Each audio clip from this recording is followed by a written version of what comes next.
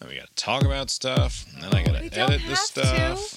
No, none of this has to be done. We can just watch fucking Watch Hard Knocks. clips from 2004 to 2009 movies. Yeah. Back when they made comedy. Back when everyone was so scared.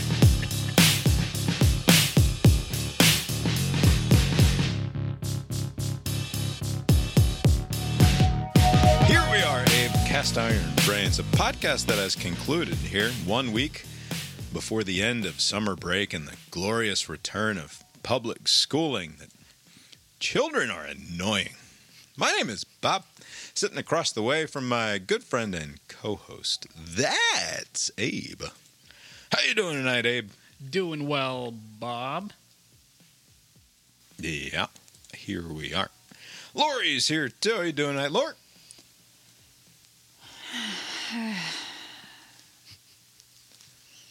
Tonight is Wednesday, August 16th, 2023. Lori is still getting over a big talk we had this morning about...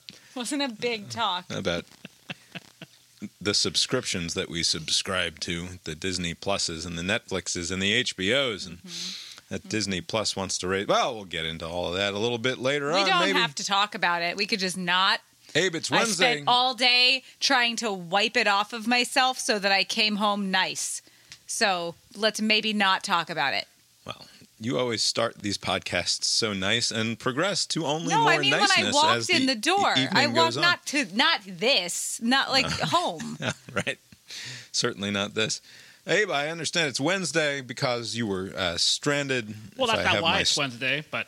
My story, that is why it's Wednesday in the context of the show. Give me too certainly. much credit. We are recording on a Wednesday night because, as I understand it, you were stranded inside a whale's vagina on Monday. Is that correct?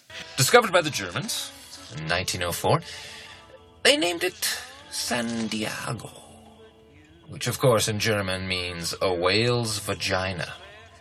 That is somewhat accurate. So last week I went to Kansas City for a work thing for the week, and yes. There was a planned, yet another person that I know is turning 40, and so there was a trip in San Diego, and so I was like, all right, well, I'll be done with the work on Friday morning.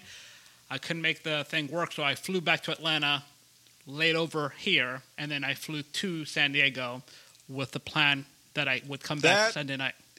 That is a dreadful plan. Yes. That is, how is that acceptable? Why yes. wasn't there some way to get you from Missouri from to Kansas California City to San Diego? You would think, I'm halfway across the country, just finish it up, and then, circle back to Atlanta when I'm done. There was no direct flight. I don't know, maybe there's not a lot of because you were at a business regional airport. Between Kansas City and San Diego. One of the connecting flights was Atlanta. Like, you can go through Atlanta. It's like, all right, I guess I'll just do that. Yeah, does it count as connecting if Yes. it's and it was the other direction? It was long enough of a layover that I actually just came back to my apartment. You went home during that layover? Yeah. Fantastic. Ate a sandwich and then I went back. There wasn't, you couldn't have flown into Missouri's Chicago a regional or something? airport. So there were many options through Chicago or makes through some other place. I was like, why am I doing that? Why not go home? Why not go home? Because that sucks. Right. It sucks, but it was going to suck any which way. There was the added benefit. So that's true. The reason why it took an extra day for me to get home is that the planners of this 40th in San Diego opted with the cut rate airline Frontier, and they have very, very cheap prices. And usually there's a reason why they're so cheap. We found out this weekend. So Frontier on Sunday, we get to the airport 2 hours before, just like they tell you to do. And like an hour and a half before the flight, they're like, oh, yeah, that plane is not here. I don't know, maybe tomorrow. And so, like, we had to get a hotel. Everybody else was... maybe tomorrow. Like, absolutely by the way, not. Frontier, and I can't even fault them. Other people were mad, and they were like, trying to be upset. There's only, like, one representative from Frontier, that poor woman who was getting all the harassment, but there's nothing she can do. She probably has the same information we do. She's looking at the board like, oh, well, the plane's not coming. Right. There is no service. I mean, there is no live person you can talk to. There's no email. There's no chat. There's no nothing. It's just you get text alerts that tell you it's not here. We'll tell you tomorrow. Why are you flying Frontier? And you are a person. You're an upstanding, real live adult. You don't usually fly these budget airlines when all your boys are flying the budget airlines. Right. Why did you accept these circumstances this time? So these trips I don't plan, right? And I'm just giving the dates, and these are the airlines that we're going with, and it was like significantly cheaper. I don't understand how Frontier functions as an airline, because a round trip ticket from Abe, based on recent experiences, you might almost say they don't. But yeah, they don't.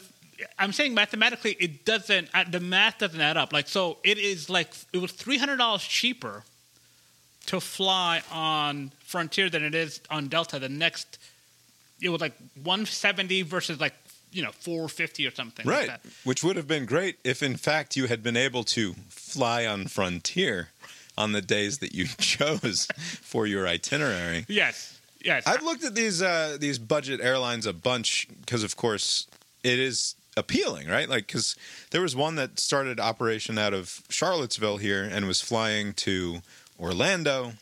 But only on Mondays and Fridays. But it was like $39 was the like $39 was the cheapest ticket. Now that only gets you and the clothes on your back onto the airplane. So like if you want backpack, $20. Right. Anything Seatbelt, literally $30. anything in your hand, it was going to be like, I think it was $40 or $50 for every bag, whether it's a checked piece of baggage or a carry-on or a personal item. And so that $40 ticket, if you have a purse or a backpack and a suitcase, then all of a sudden is another $100 on top of that. Right. So it's not exactly as cheap as it looks. But if you're the sort of person who is literally just trying to fly to Vegas or something and arrive with the clothes on your back and whatever money you've got in your wallet and then leave 2 days later and not I get the appeal. But every other time I've gone and priced these tickets out where it's like, okay, we're a family of 4, we're going to have between a total of 3 and 5 bags between carry-ons and actual luggage and all of that stuff. It never works out to being a deal to the point where it's like so obvious. Especially because they're unreliable. Yes. Right. They're relatively unreliable. So it's like, okay, maybe for the family we could save $175 or something all together on a $1,000 trip or something. Right. But that in the face of if you miss that flight or if there are problems with that flight, there might not be another one for like 2.5 days. Yes. Like, whereas with Delta or American or United or whatever, it's like, okay, we'll get you on the next one because there's always a next one. But with these other airlines, it's like, it's not really a next one until next week. Right. So. Well, I mean, yeah, I guess in these, I think like Breeze or these other airlines that don't fly daily, like I think Frontier was daily and that's why it was just the next day. Yeah, they have a lot. But like they speaking of like the upcharge, everything's built around, you want like a soda, that's like $8. If you want this, it's like everything costs something, right? And they have the you can have like a book bag you can put your stuff in. That's part of it, or like a purse or what have you. But now they apparently have this new policy where they're like size up your backpack because some people are trying to stuff it, and they put you through this like humiliating ritual of like, hey, you out of the line. There's this like little contraption that they have that you got to stick your bag in and it has to fit, or else you'll be charged $100 or something, like making the whole thing not worth it. And one of my friends had to go through that. They passed the test, but they were a little worried, like, And then he's like taking out pairs of socks and like handing them off to you. Like, look, you got to wear 3 pairs of socks today. Sorry, Abe. That's part of the deal. Me turning 40 means you got to wear 3 pairs of socks and you got to put these boxers in your pocket. That's just the fucking rules because I'm 40. Sorry. Actually, funny you mentioned that. They had to leave a pair of shoes. A pair of shoes didn't make the cut. Basically, the shoes were cheaper than the $100 that they were going to charge them. So they said, fuck the shoes, and they left them in Atlanta. So there is no real airlines, you maniacs. So there is no I would not recommend using these airlines for just about most scenarios. The one exception would be like if you're just traveling solo. I mean, I'm with this group, but fuck them, right? It's not like I have like any kids to worry about or like a spouse or anything like that. It's just me. I have like 2 days baked in as vacation, so I'd have to be working on Wednesday. Right. Yeah, it's the time flexibility. Right. And so like if you have to go somewhere, don't fly these. Actually, just avoid flying these airlines in most cases. But their way of apologizing for like, oh, our bad, is that they'll give you $75 that you can only use on future like basically like, hey, we suck, but like That's standard. could you use our airline in the future? And so we'll see. But yeah, that's where I was. That's the thing that makes me most mad about flying and like when it doesn't work. Yeah. Like all I can think is, what if I made a client, like they had an appointment at noon and they got there at like 11:45 and they've had this appointment for months and they sat there until 7 o'clock. And I was just like, oh, sorry, I can do it Yes. now. Or, It would be so beyond okay. or then you do it now, and then you're like, all right, and also here's a $40 voucher for Yeah. you to use again in 3 months, if you'd like.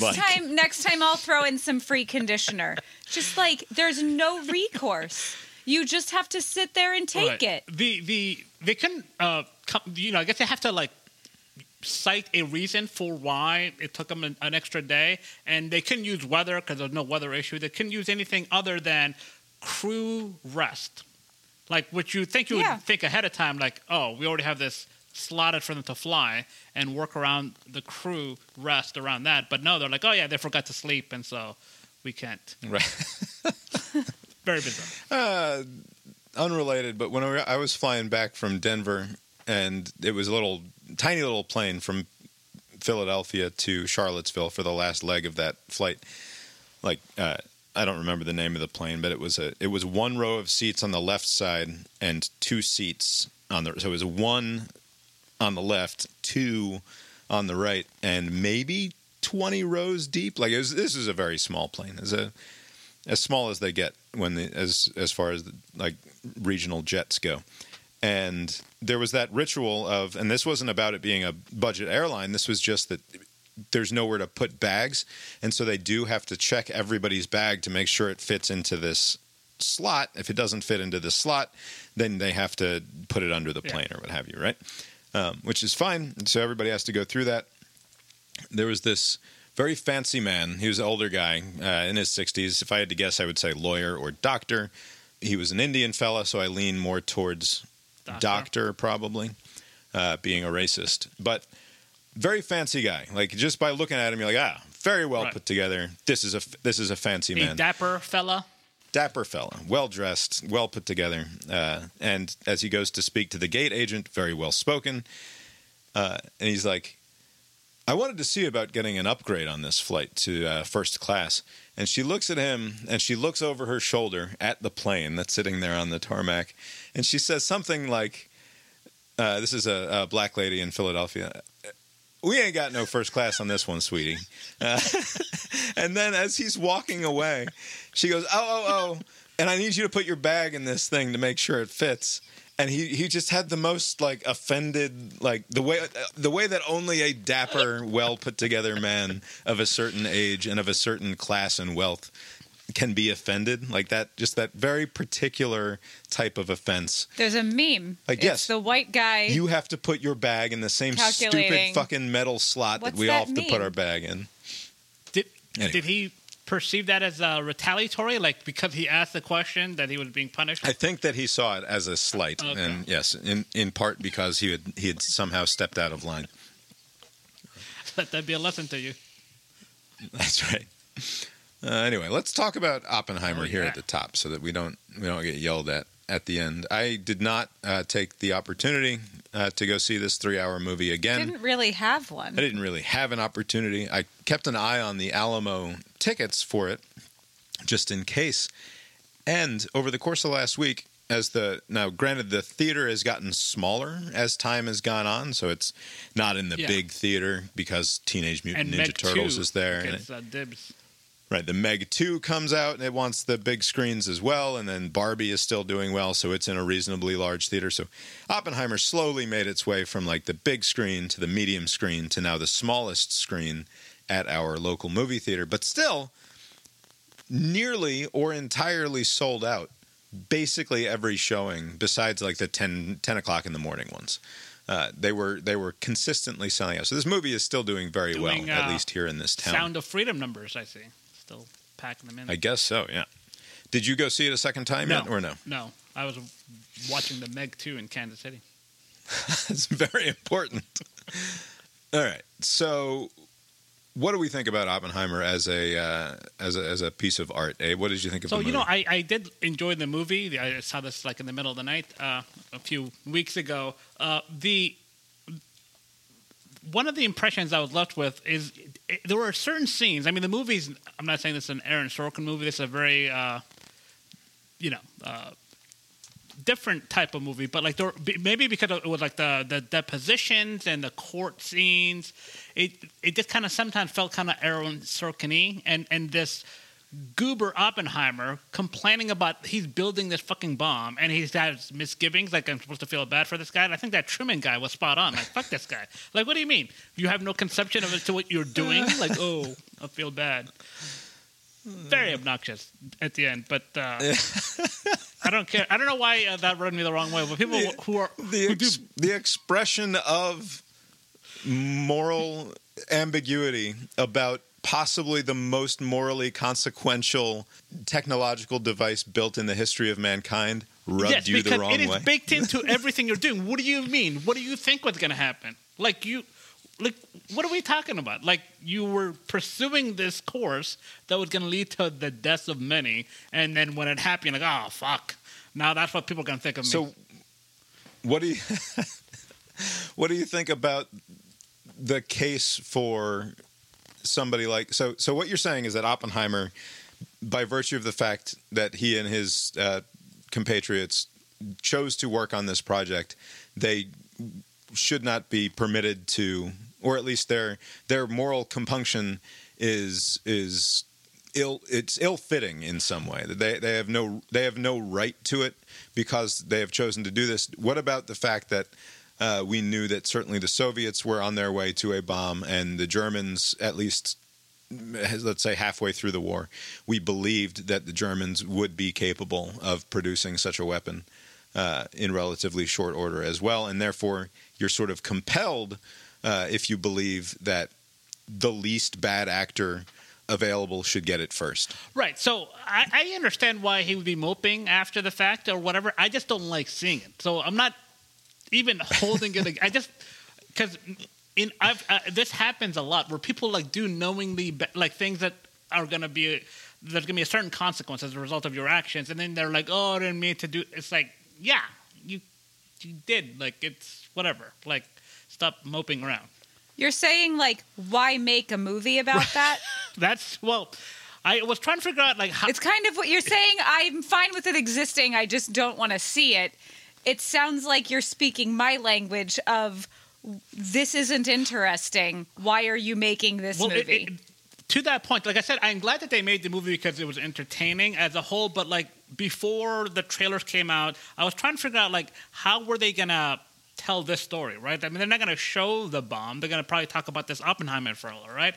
So, like, what's going to be the story that holds this thing together? And it was basically this, like, betrayal, the fucking dopes. No, shitty women. And the women being involved. But, like, it was just like... What's going to hold together this Christopher Nolan movie? A non-linear narrative structure and crazy bitches.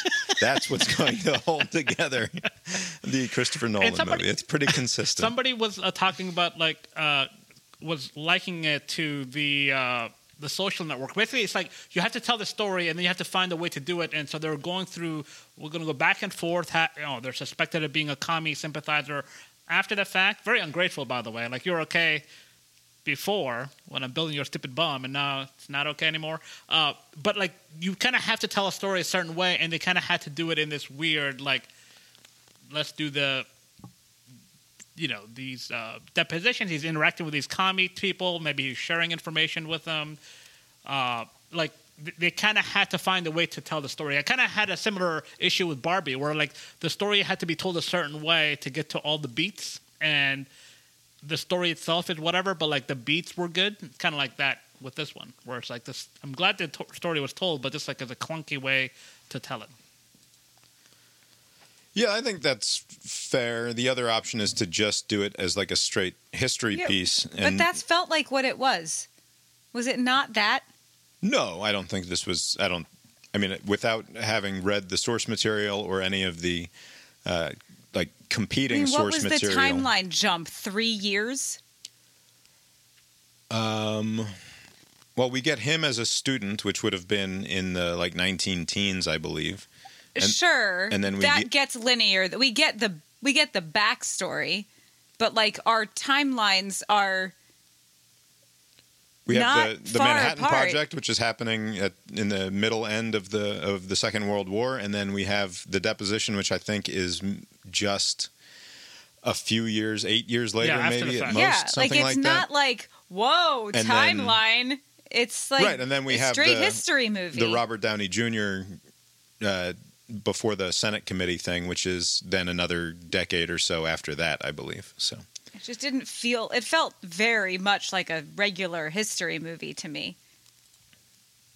Yeah, I mean, I think like every other Christopher Nolan movie of consequence, it's a story about subjectivity versus objectivity and what it means to tell a story and who gets to tell the story and what the telling of that story means to the person who's telling it and to the people who are receiving it. This is a guy who, like his brother, Jonathan Nolan, in the Westworld thing, they are fixated on the means and method of narrative storytelling and dissecting it each step along the way. I mean, there's an argument to be made that is what every single Christopher Nolan movie is about. It is about the telling of a story and shitty women, yes. But specifically... The Prestige is about that. Memento is explicitly about that. Inception is 100% about that. All of these movies are about how it is that we tell our stories and the lens through which we can understand. How can we possibly understand anything objectively given our personal subjective lenses? And that seems to be his fixation. I thought this was a wonderful movie, just sort of as a movie. And it was interesting and challenging and difficult and good in a way that a lot of other movies that are billed for adults aren't necessarily, right? Like, I think this is a fairly mature movie, and it's weird to me that it's made $500 million, right? Like, 'cause my suspicion going in was like, how is he going to pull this off? Like, I know Nolan movies make a ton of money, except for Tenet, which is super fucking weird. Plus the pandemic thing was going on. It was the pandemic that hurt it. Right, it wasn't in theaters. I'm not sure that Tenet, even in the best case scenario, would have had the legs that something like this did, or some of the other. It totally would have. I don't know. Tenet's fucking super weird. Yeah, but you see it anyway. Yeah, sure. But I'm impressed that there's an audience for this sort of thing, and the audience of boomers. Yeah, I guess. I mean, it felt like when we saw it at the shitty Regal, the fake IMAX Regal that we went to see this movie, it was actually a fairly young crowd, and it didn't feel like it was. I didn't feel that way. I felt very much like we were. I felt young there. Which I don't feel most of the time. If the success of Oppenheimer at the box office was just like the first weekend, then you can maybe say it was riding the coattails of the Barbenheimer goofy thing. But like, it's still doing well separate from that. It's not like people are watching those two things together anymore, right? So, right. And yeah, I think it's a Nolan thing. He's just like a known brand, and like the summer was kind of like very weak when it comes to movies. There were a lot of just movies that just did not perform well, and so maybe people were like, "Oh, Nolan, known quantity. Let's go watch that."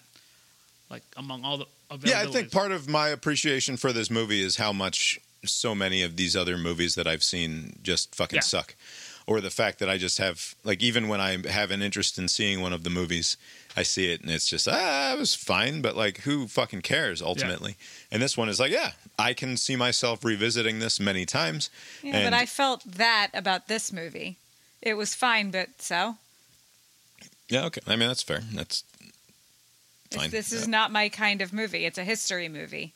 I would rather have watched a documentary about all of that. Well, and to take sort of the Nolan tack here, I think that watching a documentary about it would be equally as problematic from a how much of the real history are we going to get from this thing that we're engaging with. And I'm sure, but they're because even a documentary has a point of view, and this has a point of view, and it's trying to say something. And I don't think I'm not saying I need an unbiased I just disagree that the smart thing to take away from this movie is a better understanding of the actual history of the man J. Robert Oppenheimer, and rather to engage with it as a piece of art and wonder about what it might be saying otherwise, besides about this one particular dude. What did you make of the, like, you know, on one hand, like, there are all these men, they're trying to do these big things, but they're also like these very petty men too, where they get like just perceived slights, that they harbor these resentments, and they try to undermine each other career-wise because of misunderstandings. Right. We've talked about, or I have talked about anyway, Amadeus being one of my favorite movies of all time before, and I can't remember whether or not you've seen it. Which one is that? It's the one about Mozart, and F. Murray Abraham plays Salieri, like the jealous, not quite as good composer. I think it's one of those movies that I said that I would watch, but I don't think I have. Right. You, again, as I'm sure I've said on this very show many times before, you need to go watch Amadeus. I'm going to write it down the same place I wrote it down last time. Oh. This is, in a funny sort of way, this is a remake of Amadeus, because the character portrayed by Robert Downey Jr., who no doubt will get an Oscar nod for his performance here, whose name escapes me at the moment, Louis somebody. Strauss? Yes, Strauss. No, Strauss. I think there was a conversation about the very beginning of the movie. The pronunciation of the name. He says it's Strauss, he's trying to make and Oppenheimer continues to pronounce it Strauss. Was that like he's trying to make it sound less It's a Jewish thing. Okay. Yeah. I thought that Oppenheimer called him out for wanting to sound less Jewish. No, I thought that was the point of that entire exchange. Yes, I mean, I don't know, 100%. That's what that was. But Strauss is how it would be. By refusing to say it his way, you mean like him just constantly saying it the other way was the pushback? I thought right? it was Strauss, that he was trying to sound less. He wanted to sound more anglicized rather than Germanic, and therefore also slightly less Jewy, and so he called himself Strauss. Like that was the whole point of that character. Yeah. But whatever. Maybe I completely have it backwards. He's basically the Salieri character. Like he is. Like never, like, and it's similar to what you're saying here about like in the presence of, I mean, let's avoid maybe some of the great man of history sort of stuff, but in the presence of like absolute brilliance, like we've got Einstein here looking at ducks on a pond, and this asshole is walking up to him worried about what he might have been saying about him in the moments before. Like, dude, there are more important things at stake than your petty personal politics, and this is a lesson that the Robert Downey Jr. character never fucking learns, right? Like it's all that ever fucking matters to him, and that reminded me a great deal of the dynamic between Mozart and Salieri in Amadeus. Also, I thought that there is a moment that brings that dynamic home in a way that was too much. And this happens in Christopher Nolan movies fairly consistently, not all the time, but I always feel like he insists on putting, and maybe it's not him, maybe it's a learned behavior based on having gotten note after note after note from studio idiots who are like, no, you have to explain this, or you have to do a quick 3-second flashback to the thing that you're explaining now so that the audience doesn't forget, so that like, we got to keep them engaged and we don't want to lose them. So when they get to the very end and they have to have the Han Solo guy, it's like Aiden Ehrenlich or something, and it took me forever to place him, but he plays Robert Downey Jr.'s aide in the movie, the guy who's like Sherpaing him around for the Senate hearing. Right. I was like, man, that guy is good, and I like him, and he looks familiar, but I don't know why. And then I finally figured out he played Han Solo in the Solo movie on from the Disney people. So whatever. At the end of the movie, when it is finally revealed that the conversation that Oppenheimer and Einstein were having at the duck pond was about how Oppenheimer is concerned that, yeah, we did the bomb and we were worried that we were going to vaporize every atom on Earth and destroy the entire world. But it didn't happen, and that's good. But I'm worried that functionally that is what we did anyway, that we destroyed the world, even though the bomb itself didn't destroy the world in that moment, that functionally we unleashed a power and a terror so vast and great that the world will ultimately be destroyed by it. And that was why Einstein was stricken in that moment as he walks by. It had nothing to do whatsoever with Robert Downey Jr., right. And Robert Downey Jr. has been obsessed with this moment, along with one other public semi-humiliation, and fixated on Oppenheimer because of it, because he believes that he was slighted in that moment, like a stupid personal slight in some way harmed him, and he's been upset about it for 20 years or what have you. And it wasn't about him, right? And we get the reveal that it wasn't about him. Right. But then we have to cut back to 1963 or whatever the timeline is, the very end of the timeline in this movie. LBJ giving him the thing?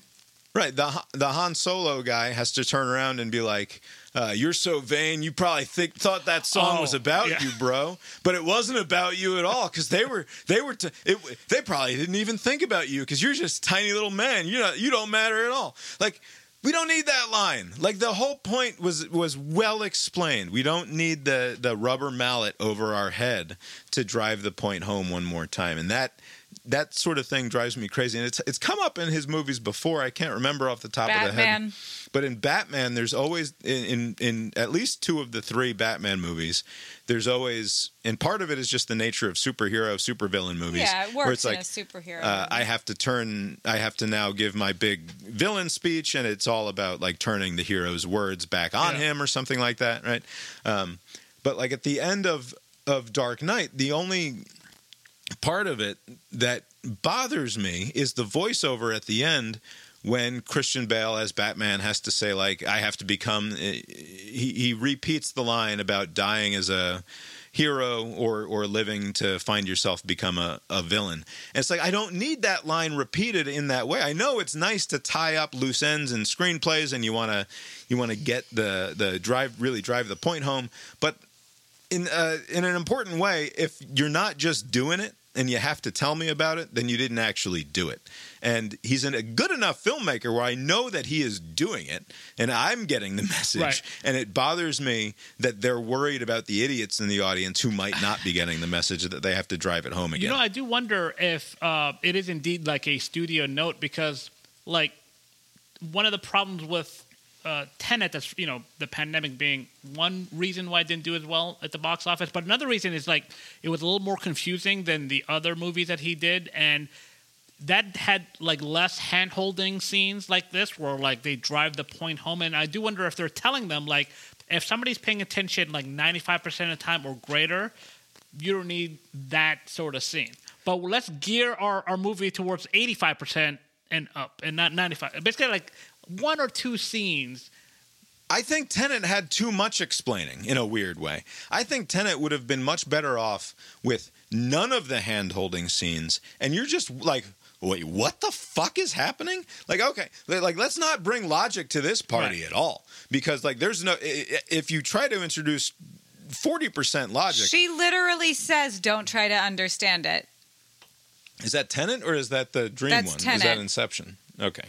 Yeah, right. It's best not to try to understand it. I still think they could have done with a little bit less hand-holding there. The issue with Tenet is that there was a lot of those scenes, but like it almost seemed like it was not reliable. Like it didn't clarify, or like with this example, Oppenheimer, like this question was clearly like open, and maybe the guy was saying something about the Strauss guy, or maybe he wasn't. So they resolved that open question. Like with Tenet, there wasn't like... Right, but I thought all along it was super obvious that this guy was just a petty, stupid fucking politician who is your classic political striver, and he's looking at two of the smartest people in the history of the species, that in the recorded history of the species anyway, in J. Robert Oppenheimer and Albert Einstein, and saying, you know what, I think they were talking about me. Like, no, you asshole. Right. They were never, and that wasn't ambiguous to me as a viewer of the film from the beginning. And yeah, sure, do you have the moment where you finally do the reveal and you show what the conversation was about? Fine. But like to then take it to that next level where you're fully banging the hammer on the audience's head, it always feels like a bit much to me. They say diagnosing people is not responsible to do it in this way, but like that reads like narcissist, right? Where you just can't conceptualize that two people are talking about something that has nothing to do with you. It's like, oh, look at them. That's literal textbook narcissism. Right. It must be about me. There's a thing called covert narcissism, because like we think of narcissists as being like self-assured and like Trumpy. Yeah. But there is another kind of narcissist who is always down on themselves outwardly, and it's like, because you can't imagine that this isn't about you. Yeah. Like nobody gives a shit about you. Right. I have the opposite. I'm always shocked to find out that somebody else was thinking about me in any way. Like I don't know. I'm not saying No that one as a is. means of saying like I'm definitely not a narcissist. although I don't know. I'm like that too, but I think that's the most people That's are like just that. normal. Right? Yeah, most people are totally oblivious of Right. everything. Yeah. But yeah, besides that sort of ham-fisted moment at the end of the movie, I thought it was very well done. I, again, still think that there's a weird thing going on with him and dark-haired women. I want to know... Dark-haired is how you would describe his women. Is that wrong? It's scratching the surface of his women. Suicidal, miserable, life-ruining, dark-haired women. Yeah. So was she like killed, or was she just drown her? Because I think it's kind of hard to drown yourself in that way, right? It's hard, but when you're that miserable. Take a bunch of fucking barbiturates and slice your wrists open, you die in a bathtub, right? But wasn't she like not only doing that, like she was She like drowned herself, drowning is what herself they in showed. a weird angle, and there was like some hand that maybe somebody else was drowning her. I don't know. Does seem kind of, there are easier ways to kill yourself. Not that I'm encouraging it. Yeah, but she's a woman, so Yes. she's stupid.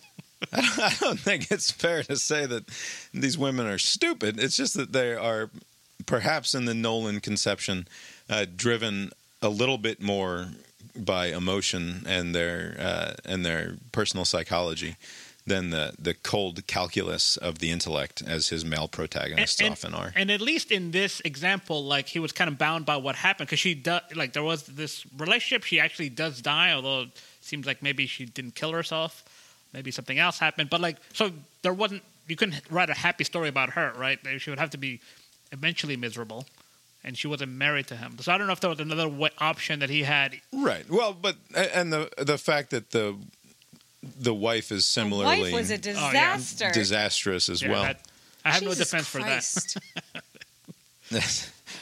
I mean, the just being absolutely wasted and the baby screaming upstairs and She stuck the landing though when the time came. She's like a good field goal kicker. She stuck it at the end. Yeah.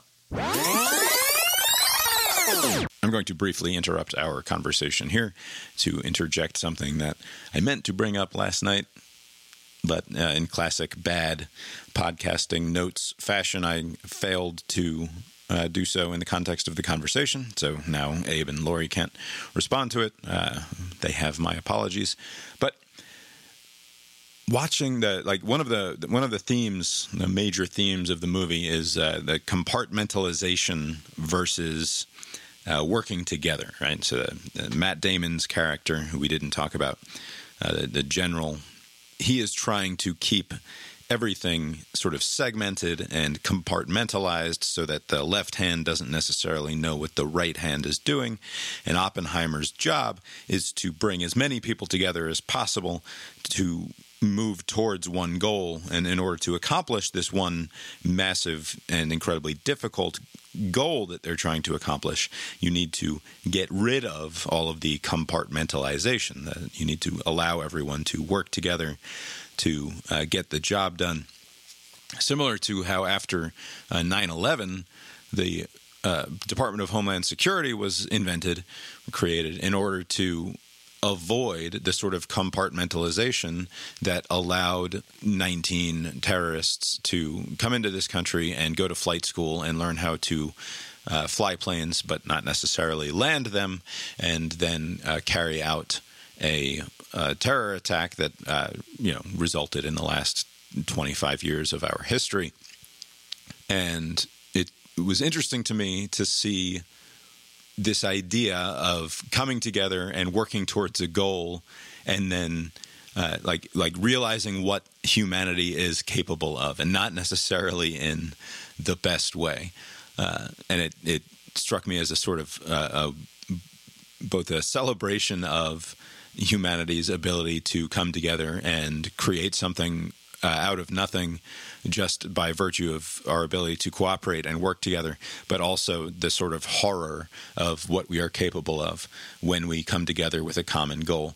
And I was reminded of like cliched like wall art where it says we're better together and that sort of thing, and the more we work together the better we'll do. I was reminded of like, say, Barney the big purple dinosaur, and like they would sing songs about cooperation and doing things together. And then if you were to create like a trailer or the moral message of the movie, you would have Barney sitting there singing his happy song, talking about working together, and then slowly the words get more drawn out, and the horror movie flashes start coming in, and Barney's fucking big purple dinosaur skin starts melting off of him, because in fact the more we work together, the better nuclear bombs will build, and the greater the horror will be. Everything's more fun when we all work together. No, this is more terrific. The more we work together, the more we work together, the happier we'll be. Everything's more fun when we all work together. The more we work together, the happier we'll be.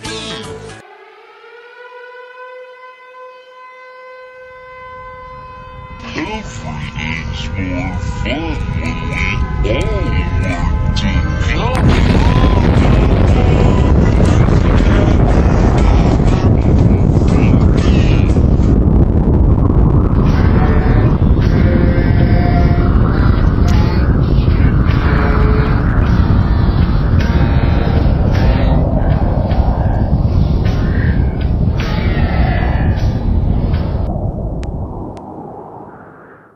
Anyway, that was my thought about one of the bigger themes of this movie that I failed to include in our fucking hour-long discussion of it, but I wanted to make sure I got it in here now because I don't think it'll come up again in the future.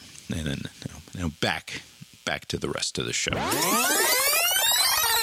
What else did I want to say about this movie? There was some furor, a mild furor in the culture about the decision, Nolan's decision not to show the impact of the bomb on the cities of Hiroshima and Nagasaki, and therefore also not to show mass Japanese death, not to show the results of this work.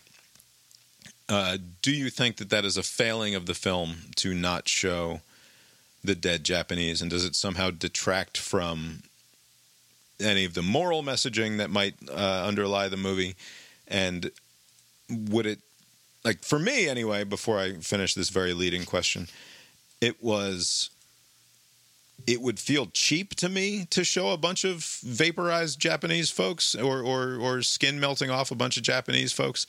And I don't know. It would feel grossly exploitative in a way that this movie didn't feel particularly exploitative. I sort of understand the instinct to be like, how can you talk about the creation of this bomb and the great man theory of history that sort of undergirds this sort of project and not show the actual devastation that he wrought? And I don't know that it could have been anything but grossly exploitative had they shown it. So. Right. I do kind of land. I was kind of surprised that people made that point. Maybe they were kind of gearing up to make that point regardless. But like, it all depends on how you're telling the story. The way that Nolan went was like a point of view experience from the vantage point of Oppenheimer, right? So it would have, like you say, like it would be a gratuitous scene to show the bomb dropping on those two cities because that's not where Oppenheimer is, right? Because everything is through the lens of him and the people in his orbit, right? And like even when the word came out that the president decided to use it, it was done in the way that he would have experienced it, like newspapers or through word of mouth. It wasn't like we weren't in the TV era, or at least not like right. He turned on the radio right.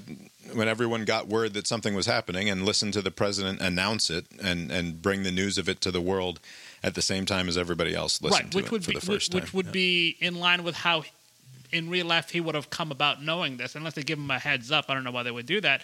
But like to me, how would it work? Like, so all of this, they do the final test, everything gets the green light, and then they cut to some kids playing like soccer, and boom, like it wouldn't make sense right. to show it in that regard. Maybe at the end, like, oh, by the way, this fucking guy who has all these misgivings killed a fuck ton of people. Look at them all die, right? I mean, maybe at the very end, but you couldn't do that in the narrative. Right.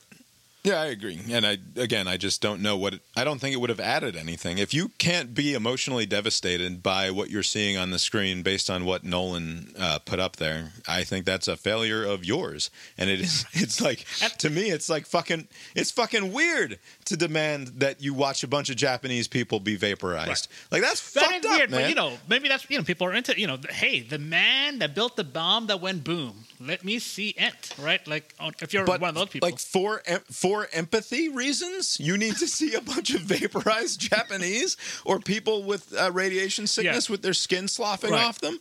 Like that, I don't think that holds. And you should probably re-examine the premise of your criticism there, man. That's why I think the criticism was basically locked and ready to go, regardless of the shape of the story, because you could make an argument for that depending on how the story was told, right? Like if it was like a bigger view kind of thing, but like that's not what happened. There was the rah-rah-rah speech that he gave where like, it would kind of go silent, and like I think they showed like some like his imagination of like there was a scene where a woman's or her like skin was coming apart because of the effects of the bomb. Like I think that was like maybe his attempt of like, I can at least present it this way because you can imagine like somebody imagining the worst in his head. Right. And that's what they did. And, of course, the criticism there was that, oh, well, it happens to a white woman. It's like, well, that is not a response. That is not a – yes, that is who was in the room when Oppenheimer was experiencing the vision. That is a weird – like – and again, it tracks with, like, this – he's kind of reconciling with his role in this, his major role in this, and how this is not going to end with the America's use of the bomb. Like, it's going to begin this chain reaction – and soon it will be hitting people that he does know, people in the United States. So, like, it kind of works in that way. But it just seems like people, like those two arguments are easy. They're just kind of there for somebody to make it. But it didn't really track with the story that was being told here. I think he made the right choices there. Yeah. And then there's the further criticism of this as cementing a history or a narrative about our history into people's minds that doesn't do justice to the arguments against dropping the bomb, and that people are upset at Nolan for failing to level cogent and rational arguments against the use of the bomb in a way that would have been more persuasive, and therefore it lets Oppenheimer off the hook because he's not being like the real arguments against dropping the bomb aren't given full shrift. That somehow and that somehow failing to present those arguments in their as the Steelman version of those arguments lets Oppenheimer, and by extension America, off the hook for its moral crimes here. I guess I could. And I think it's my response to that, in short, is it's very silly to demand that a movie do that for you. If that is your concern, you should consider looking elsewhere or making those arguments yourself. Certainly, right. But and sometimes it's okay to just tell a specific story in the way that the person who's telling it says it, because okay, so in some respects that would be a valid criticism. Like this guy's just fucking whining because his name is gonna be associated with his bomb, but like this bomb impacted so many other people, and there should be some sort of recognition of that somehow in the story. Although I don't know how that would take shape. Like, I mean, what would there just be like this weird scene that somebody like says something critical? Like, I don't know. Like, it just wouldn't read like organic with the rest of the story. Like, it was a very specific story that they were trying to tell. Kind of like there was some criticism, like the Sound of Fury movie, where in a story it was like one of these like unlikely scenarios where kids are kidnapped in a very like ridiculous way, where like this woman comes and like schemes the parent out of the two kids, and they put them through this trafficking organization. Most cases it doesn't happen like that. It's like very like sometimes parents are unfortunately involved. It's a little more complicated, and people were criticizing the movie for just talking about these rare incidences and not talk about the bread and butter of like trafficking children. And it's like that's not what this story was trying to tell. Like, I mean, they had like a specific story. They told that story. Well, right. You know what's not an interesting story? The 97% of so-called kidnapped or trafficked kids who were just picked up from school by the non-custodial parents and taken across state lines. Like that is not like, yeah, maybe there's an interesting family drama to tell there, but that's very mundane unless you get into the very specifics of that one particular family. That largely won't be interesting because they're just trashy people. Sorry, that's what most of these stories are about the kidnapped kids.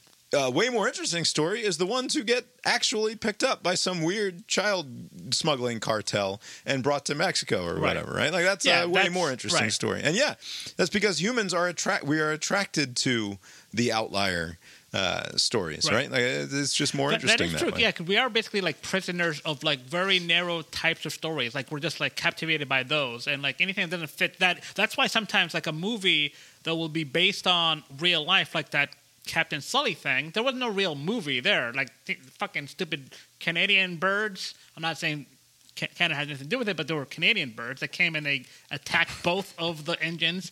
And You're talking about Canada geese? Yes, that's what it was. Yeah, Canadian geese of some sort. And again, the engines both fail. Unlikely scenario, but it happens, I guess. The guy kind of sizes his looks at his options like, I can't make it to that airport. Oh, look at this, all this water. Perhaps I can do this landing. He does it. Everybody's happy. But in the movie, you have to have some tension and conflict. And so they just made up stuff, like where like the National Transportation Safety Board takes like an adversarial, like, oh, you could have done this thing better. Like creating drama where it doesn't exist, because we need to see that in a story. Like if it's just like, look at Tom Hanks, isn't he great for 90 minutes? 13. Yeah. Apollo 13 with the marriage strife. Yes, you have to be. Like her ring falls down the drain. Like it's not exciting enough that there's people trapped in a spaceship. We need marital strife too. Yeah, if you tell me, if next you're going to tell me that the square peg into a round hole thing for the air filter was they made that up for the movie, and my entire life will be shattered. I've been living. No, that's real. That better be fucking real. The square peg round hole issue. But yeah, so like you have to tell the story a certain way, or else people won't. And like the conflict of like the guy Kevin Bacon not being qualified, and them thinking like, oh, he's not qualified. No, they didn't care. Yeah. Everybody is just as qualified as everyone else. Also, real quick on that argument about like whether or not, and this is a sort of constant bugaboo of mine.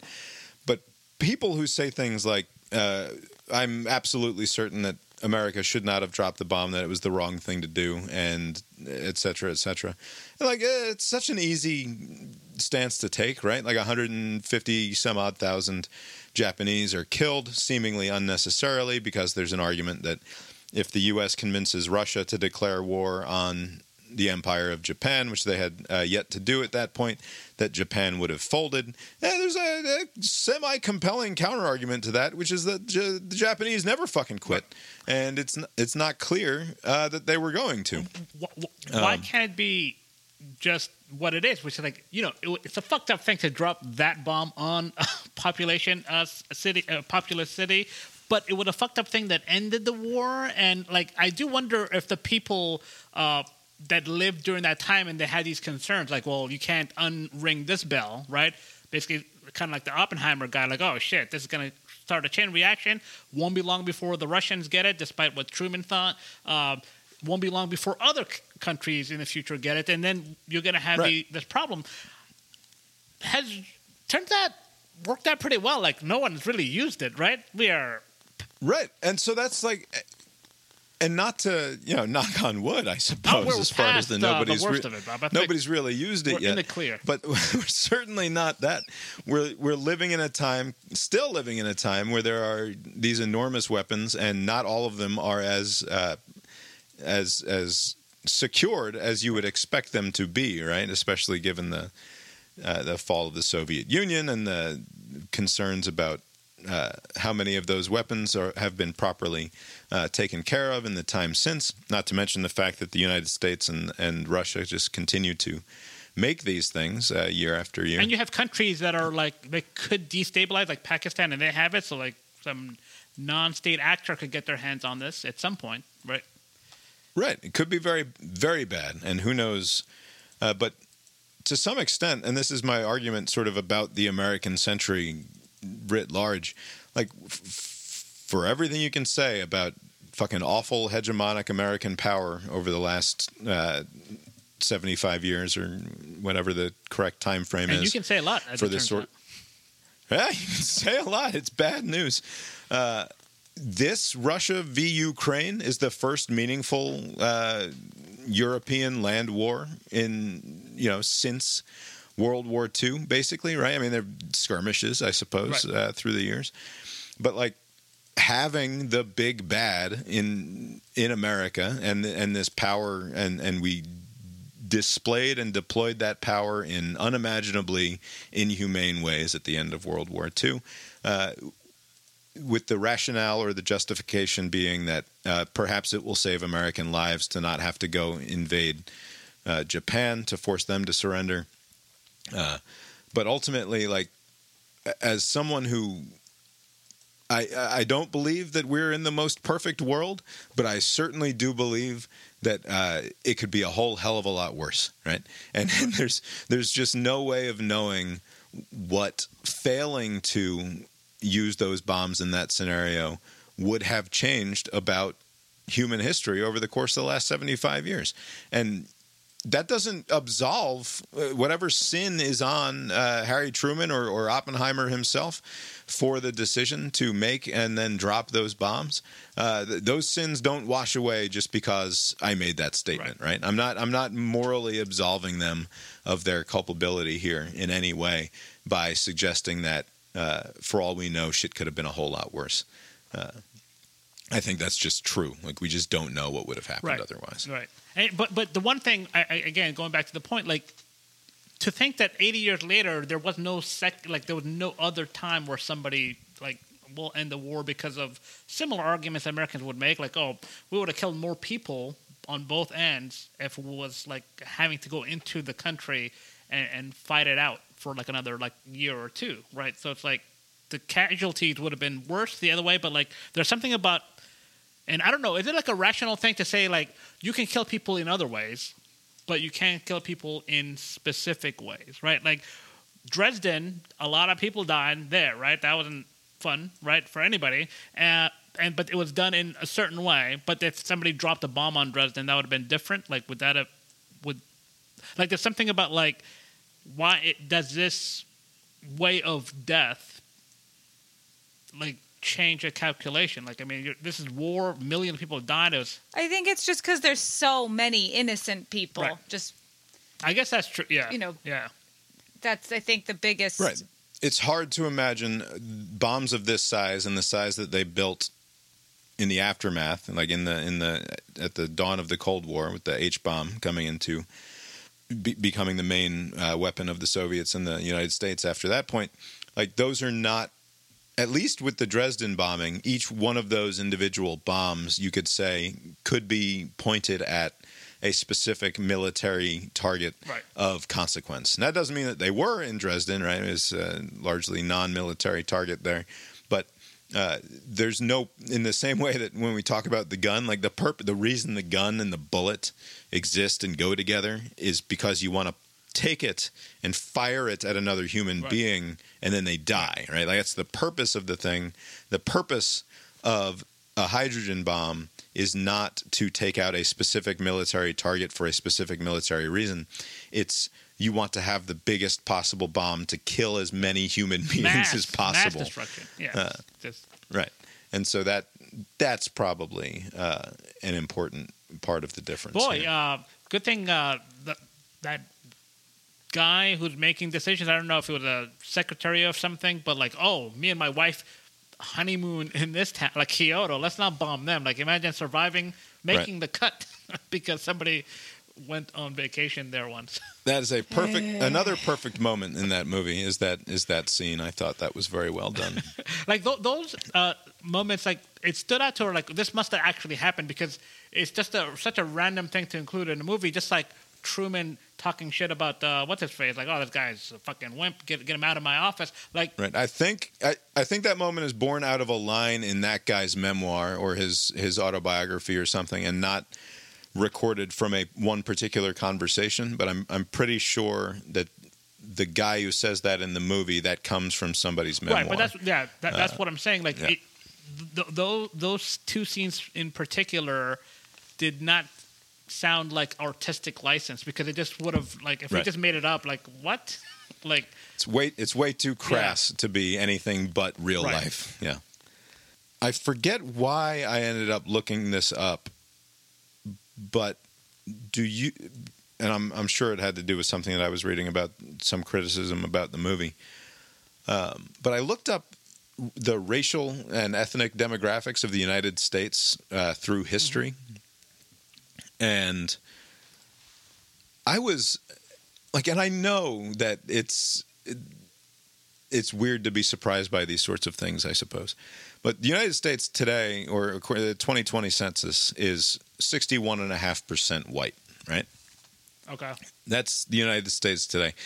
That is the United States that is having an ongoing conversation about race, that is a white supremacist, patriarchal, awful hegemony of people who look like me, doing awful things to all of the minorities. That's a country that is 61.6% white. In the 1940s, when this was all taking place, the United States... Do you know the answer to this, what I'm about to say? Or should I phrase this as an over-under? I'm going to take a guess? Over 61%. Lock it in. Yes, it is over 61. I want you to just take a stab at it. So the state of Georgia went from like 70+% white in like around the time we were born in the early 80s to like 50% like right now. So like it dropped like 20 plus points, right? So I wonder if there's a similar drop. I'm going to say we're talking about like early 40s, like during this. Oh, yeah. God. 76% white. The answer is over 76%. It is 89.8% white in 1940. All right. This country was so fucking white so recently. Like, when my parents are of the 1960s, 1960 census, 88.6% white in 1960. When we're born, the early 1980s, 83.1% white, and now 61.6% white. There's that old line about how the generals are always fighting the last war, right? Like the reason that you lose this war is that you're fighting you're using the lessons of the last war to fight this war, and this is a new war, so you're fucked, right? This entire convulsion that we're going through is going to be, and I know that people like me, or who look like me, who are much more awful than me, I guess, who are dismissive of all of these concerns about racism and whatnot, would perhaps make a similar sort of argument to what I'm about to say here. And what are you going to do? But our concerns in this moment are going to be so utterly mystifying to people of 2060, right? Like if you just follow the trend line, just since our parents were born, we've gone from roughly 90% white to 60% white. That is and by the way, that's a massive change just in terms of everything, right? So it is the case that white hegemony was a thing that you could be critical of when you're looking back at the 1950s, but it's becoming increasingly ridiculous to make any of these sorts of arguments now. And you need look almost no further than just the raw demographic numbers to know it.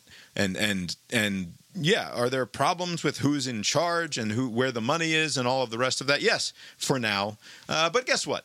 That's also going to be sorted, right? As if there's one thing that this country is actually pretty good at, it is the great resort of having capital and resources accrue at the people who are able to produce. Like it's just sort of I'm confused about the point you're trying to make.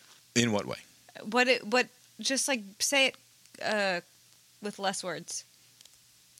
That in 2010 the United States was 72% white. In 2020 it's 61% white. When we were born it was 83% white. When my parents were born it was 90% white. When their parents were born it was even more closer to 90% white. You're saying it with as many words.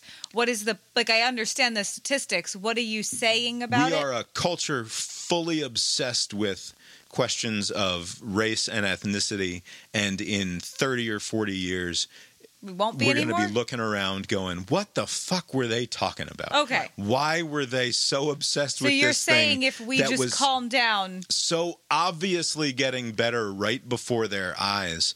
Like when I said about the generals fighting the last war, we have a whole generation of people who were raised to be civil rights warriors whose fucking war is past. I hate to break it to you, but you won, and it's good, and it's going to be even better in 30 years, and it won't be because you got mad at Don McNeil for pronouncing the bad syllables, right? Like none of the things that you're doing, like The French Connection is a movie that's in the culture a little bit at the moment because the guy who directed it, William Friedkin, died. He's like fucking an old school Hollywood guy. He directed The Exorcist. He directed The French Connection and a bunch of other movies, but those are probably his two best movies. And earlier this summer, Disney owns The French Connection or the distribution rights to it or something, and so they sent it out to the Criterion Channel, and they aired a version of it where this morally somewhere between ambiguous and depraved character in the movie uses the N-word. This is a couple of cops talking about criminals, and they use the N-word in reference, like they call them the N-word. They use it in the bad way, right? There's no getting around it. They use it in the way that is not good. They don't just say it, they use it, and it's bad. But they took that out. They took the word out in order to more comport with today's cultural mores or sensibilities or whatever, and in so doing deprived us of a full picture of who this character is supposed to be and where we can place this film in our cultural history. And then it leaves you wondering, like, okay, so but then what's the big deal, right? And so but these are the things that this whole generation is so concerned about in this moment that won't make any sense whatsoever to people in fairly short order. I'm curious, replaced it with what? Like, did they replace it with another word?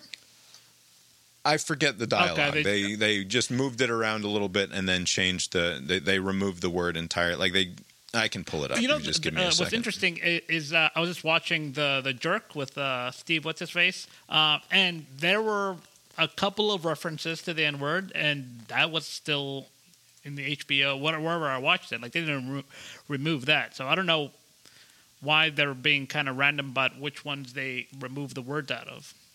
It kind of worked pretty well.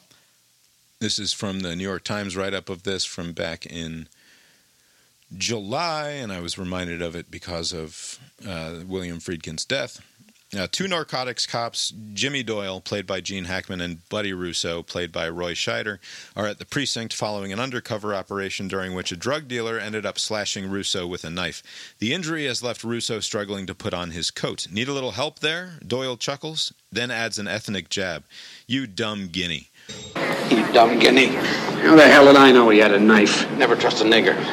He could have been white. Never trust anyone. Then he invites Russo out for a drink, and they trade masturbation jokes as they head through the door. But perhaps you should forget that I mentioned any of this, because you're now a lot less likely to see it in the film. In June, viewers of the Criterion Channel streaming version noticed that much of the scene had been edited out without announcement or comment. People viewing via Apple TV and Amazon found the same. It was reported that the version available on Disney Plus in Britain and Canada remains unedited, suggesting that whoever authorized the cut imagined the moment to be unfit for American audiences in particular. Blah, blah, blah, blah, blah. The domestic market now sees a slapdash sequence that has Russo entering the room, clutching his forearm, followed by a jerky jump to the door where Doyle waits. The disparaging exchange is, of course, omitted. What remains is a glitch, a bit of hesitation, the suggestion of something amiss. Never trust anyone, indeed. Anyway, we didn't talk about that when it happened because it felt like we'd been talking about that exact same story half a dozen times in relation to other things, like the, what's his name, the giant peach guy. But anyway. So, do you think that, because to me, I don't understand this approach, because I would imagine that you would want to just show the movie as it was, just like you would want to teach history as it happened, right? Like, you don't want to accommodate some present-day sensibility. Like, oh, I don't want to hear about this, or I don't want to hear a word, or I don't want to hear about that thing that happened. Like, to me, this sounds like, what do you mean? Like, just this is the movie. It came out at this time, and yes, the sensibilities are different, but that's how it was then. Like, why would you want to pretend? Right, and I've made the argument before about how it removes its relevance as a cultural or historical artifact if you've now, with the modern editing knife, gone in and changed it to reflect today's values. Like, I don't need to repeat that. I think that is clear. It's just that this is the thing that we focus all of our attention on now, and I think it will be utterly incomprehensible. I hope, anyway. Right. Like, that's my hope, is that this all of this concern about all of this bullshit, where all we're concerned about is the appearance of a thing and whose feelings are going to be hurt by a thing, and like the pretending about feelings that are going to be hurt by a thing. All of it feels like such nonsensical play acting that it's pretending to be serious about the world in a way that the underlying understanding of it is, we know that you're not actually being serious about this, right? Like, that is the thing that I think most drives me insane about conversations around political correctness. Because, like, so Kamala Harris got into it with Ron DeSantis because there was this thing about how there was a line in the Florida history curriculum around slavery, like the upsides to slavery. Right, like out of a list of 180 bullet points or something on this particular section talking about American slavery, there was a note in there, which, not that it matters, but for the record was inserted by an historian who happens to be an African-American man, a black man, noting that in some cases, a house slave, for example, would have had a slightly better life than a cotton-picking slave, and would have learned skills that they were then able to use in their lives, because slavery wasn't this monolithic thing that was just nothing but suffering and death for people. Instead, it was a life. It wasn't a good life, but it was an experience of a full life by full human beings, right? And you know what full human beings are capable of doing in unimaginably bad circumstances? They're capable of taking something positive from the absolute worst experiences of their lives, right? You can, I mean, it's gross to even think about it, but like, you've heard stories about mothers saying that, yeah, I was raped, but I wouldn't change it for the world because I got my son or my daughter out of it, right? And is that a rationalization to some extent? But yeah, but it doesn't mean that they're not absolving their rapist of the crime against them in that sense, right? Like, to some extent, we fucking take the lemons and we make goddamn lemonade out of them. It's what we do. It's why we thrived. We've done it better than any other species on the history of the planet. And will continue to do so. And to suggest that you cannot take small amounts of good from unimaginably bad circumstances is to tell a lie about the way that the human species has maintained through the years. Well, you know, I guess, yeah, the larger point that humans persevere even in trying times is a good one. Like, what is the context that this information is presented? Because, you know, you point to the rape situation where a baby can come out of that heinous act and just say, you know, the kid is good or whatever. But, like, I liken this to, if saying any upside to slavery to me sounds like a bizarre thing to say, because during, like, let's say the second... I don't think... so I disagree. I agree with you. If you're going to frame it as an upside to slavery, then yes, that's wrong. But if you make clear this absolutely... at best amoral, like, it's hard to imagine it. Like, the fact that they're able to frame it in a moral framework, and that the Christian religion has managed to do that with slavery because slavery appears in the Bible, right? Yes. So, like, there is a way that people try to frame slavery as an immoral act, but to me, it exists beyond the bounds of normal morality in any conceivable way. It is a completely unacceptable thing to do to enslave a fellow human being. So yeah, when you frame it as the upside to slavery is that they learned how to shoe a horse, and then this guy got to become a blacksmith in his later life. But again, what I would compare, bringing that point up, like, in a vacuum, yes, you can learn something. While you're subjected as something less than a human, that's a point, I guess. But to me, that would be like saying during the Japanese assaults on China, and they're doing these experiments, and they glean some scientific information from just fucking injecting things into humans who are under their captivity, and they learn a thing. Oh, that's not bad. All of that torture, we learned one extra thing. To me, it would be like bringing that point up. It's like, okay, but what context are you presenting this information? Yeah, you can glean information by doing heinous things. Right. And that's fine. Again, I'm perfectly comfortable having that conversation. I think that is a worthwhile conversation to have. It requires a very specific context of slavery was an absolute moral evil. It was depravity and completely unacceptable. And also, this is a story of African-American triumph, ultimately, because despite this, they have persevered, and people, you are descended from some of the strongest-willed and capable human beings to ever walk the face of the earth, right? By nature of the worst imaginable sort of Darwinism that you can even conceive of, but right? Everybody, too, right? I mean, if you go back to different periods of time, somebody was getting screwed over, and they persevered. And right, absolutely, yes. We are looking around humans, I think that, are the cream of the crop. Right, but I'm fine with people having the conversation on the other side, which is even giving any sort of light to this is completely. I disagree. I just disagree. What I cannot stand is somebody like Kamala Harris getting on stage and being like, "Oh, that Ron DeSantis wants to tell all the kids that slavery was good." Actually, right? That's how depraved Ron DeSantis is. Nobody believes that Kamala Harris believes that that's what Ron DeSantis believes, right? That's the artifice and the we're just pretending here. We're pretending towards seriousness when in fact there are other things that we could be concerning ourselves with that actually matter in the world, and none of them have to do with some fucking academic committee in Florida deciding to inject into their curriculum the idea that some black folks learned how to shoe a horse during slavery.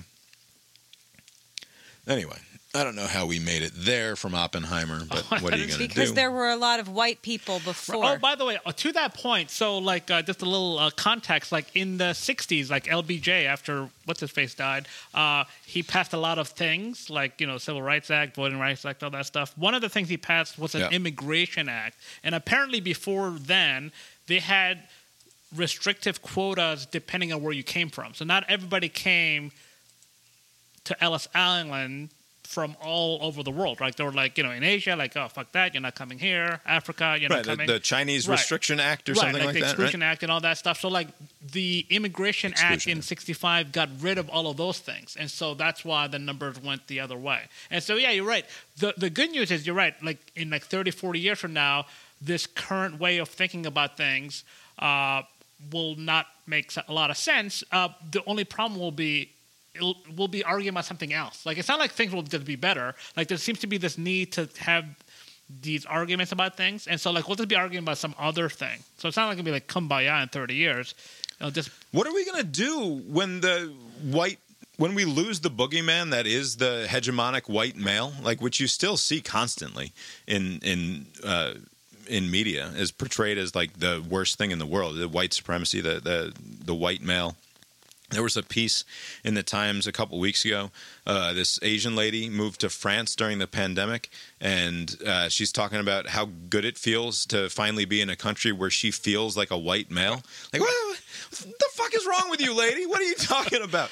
But like, what are we going to do when we lose that as the cultural boogeyman? Or will we never? Will we continue to uphold him as the ultimate powerful evil that we're all constantly striving against, even as whiteness, whatever that means to people? This isn't my fucking language, people, but it slips below 50% and then probably settles around, I don't know, 30 or 40% of America will be considered non-Hispanic whites by the time I'm dead, something along those lines. Right, but I suspect that, yes, hate thrives on, like, hardware, like, you look different than I look, right?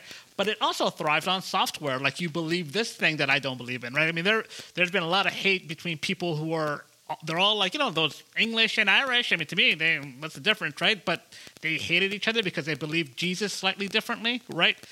Right. So it's like, well, you look at that's not going to change. So you Google up the most diverse countries in the world, and you end up with Liberia. Right now, top of your head, you're like, wait, Liberia? What do you mean most diverse? But it's because 95% of their population is made up of something like 17 or 18 different tribes, right? So these are considered ethnically and racially diverse people based on the fact that they are of different tribes and they speak different languages. And yes, that's all well and good and true. But is that is that the sort of inherent diversity that we think is an inherent good in any plausible way? Like, and further, so you would. A weird thought that I had was that, like, going to Liberia and saying there's a black guy and saying that that's his race is as dumb as going to the United States and saying there's a white guy and saying that tells me everything I need to know about his racial and ethnic makeup. It's as absurd, right? The kid who grows up in Boston versus the kid who grows up on the potato farm in Idaho versus the kid who grows up in rural Mississippi. Those are as meaningfully different cultures in ways that matter to those three people as the three different tribes in Liberia are. Right, and maybe I'm completely wrong about that. And to an extent, we have like a national media and a more nationalized culture. But I think in the ways that those people their experience of the world, I'm not sure that that's an entirely bad thought. But the thing is, no matter what, like, hate finds a way, right? So, like, if it's not along, like I said, racial lines. I mean, you currently are seeing this trend towards political ideology being the black versus white, right? So, like, there are shorthand indicators that you're on this side or on that side. If you have a decal obviously that's pretty obvious. If you have like a MAGA decal versus some, I don't know, whatever thing is popular these days on the other side. But like, there are also like where people are living, what people are driving, what people are watching. It's like two different worlds, right? And so like the animus can be on that front instead of like what it used to be, which is around racial lines, right? So like, there's going to be some conflict. It'll just be around political ideology versus like tribes, like in other parts of the world, right? Well, it's rural, urban. Yeah. It's just two Right. things. Yeah, it's the NPR class versus everybody else, I think, is ultimately where we're headed. All right, I want to play a clip from a John Ronson book. The John Ronson book is This is the last thing we're doing Them. because it's late. It's not that late.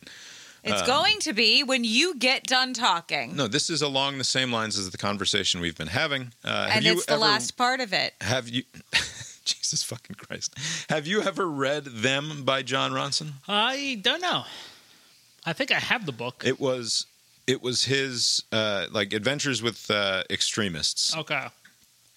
And he's going around and by the way, first off, everyone should go listen to you get on Audible on Amazon or just buy the book. In a weird way, his going around the world and talking to different extremist groups and the leaders of these extremist movements very much speaks to this moment. And this was a book that came out some 25 years ago, I believe. But here's a quick clip from that I found particularly revelatory about today. I was surprised to hear from Jack that the first thing Randy Weaver yelled through the cabin walls at him, the very first thing he yelled to the outside world, having been under siege for a week, was not, "They killed Vicky, they killed my bride." That was the second thing he yelled. It was not, "I've been shot too." That was the third thing he yelled. The first thing he yelled was, "Why is the radio calling me a white supremacist when those are not my views?"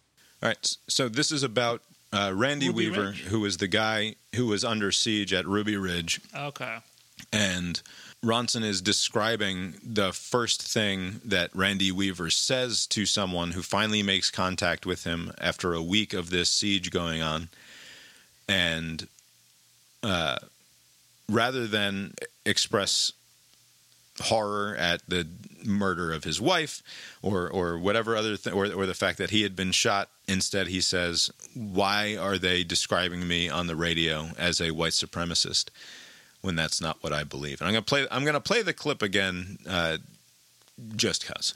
I was surprised to hear from Jack that the first thing Randy Weaver yelled through the cabin walls at him, the very first thing he yelled to the outside world, having been under siege for a week, was not, "They killed Vicky, they killed my bride." That was the second thing he yelled. It was not, "I've been shot too."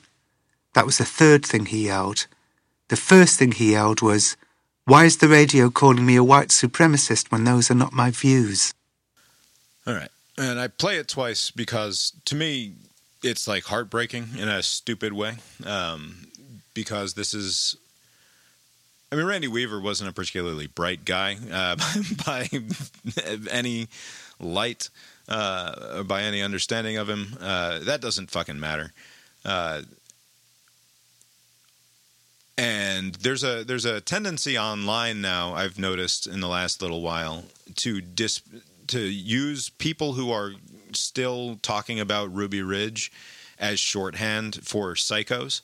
Like because you are someone who is concerned about government overreach in this particular scenario, you must be a bad person, right? And I truly don't understand that level of tribalization.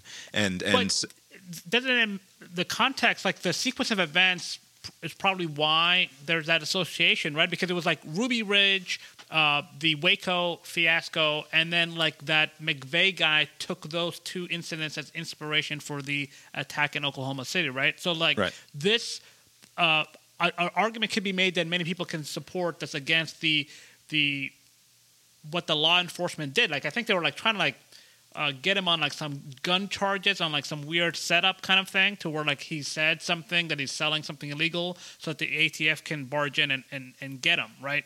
They're doing this thing. It wasn't so the whole gun charge thing was a front to get him to flip on the Aryan Nation types, right? They knew that he had been in contact with bad people, and so they set him up to commit a gun crime for somebody that he thought was a friend, in order to then force him to flip as an informant on, to like go as an undercover informant on the Aryan Nation types, which he just like wasn't going to do. Like, fuck you. I'm going to go hide out in my cabin instead. Fuck you.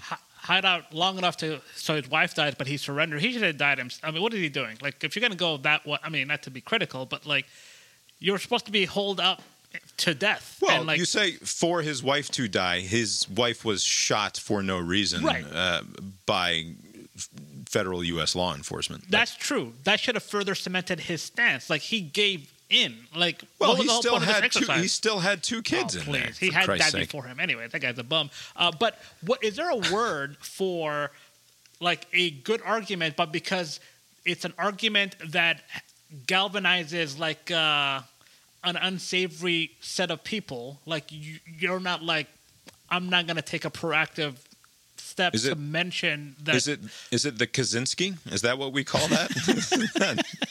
Because it's like the only people that ever invoke those two things, you know, Ruby Ridge and Waco, are like people that believe in those kind of like separatist kind of like right wing. Right. What I think Ronson's book is particularly good at is humanizing people that we are very accustomed to dehumanizing. That we are.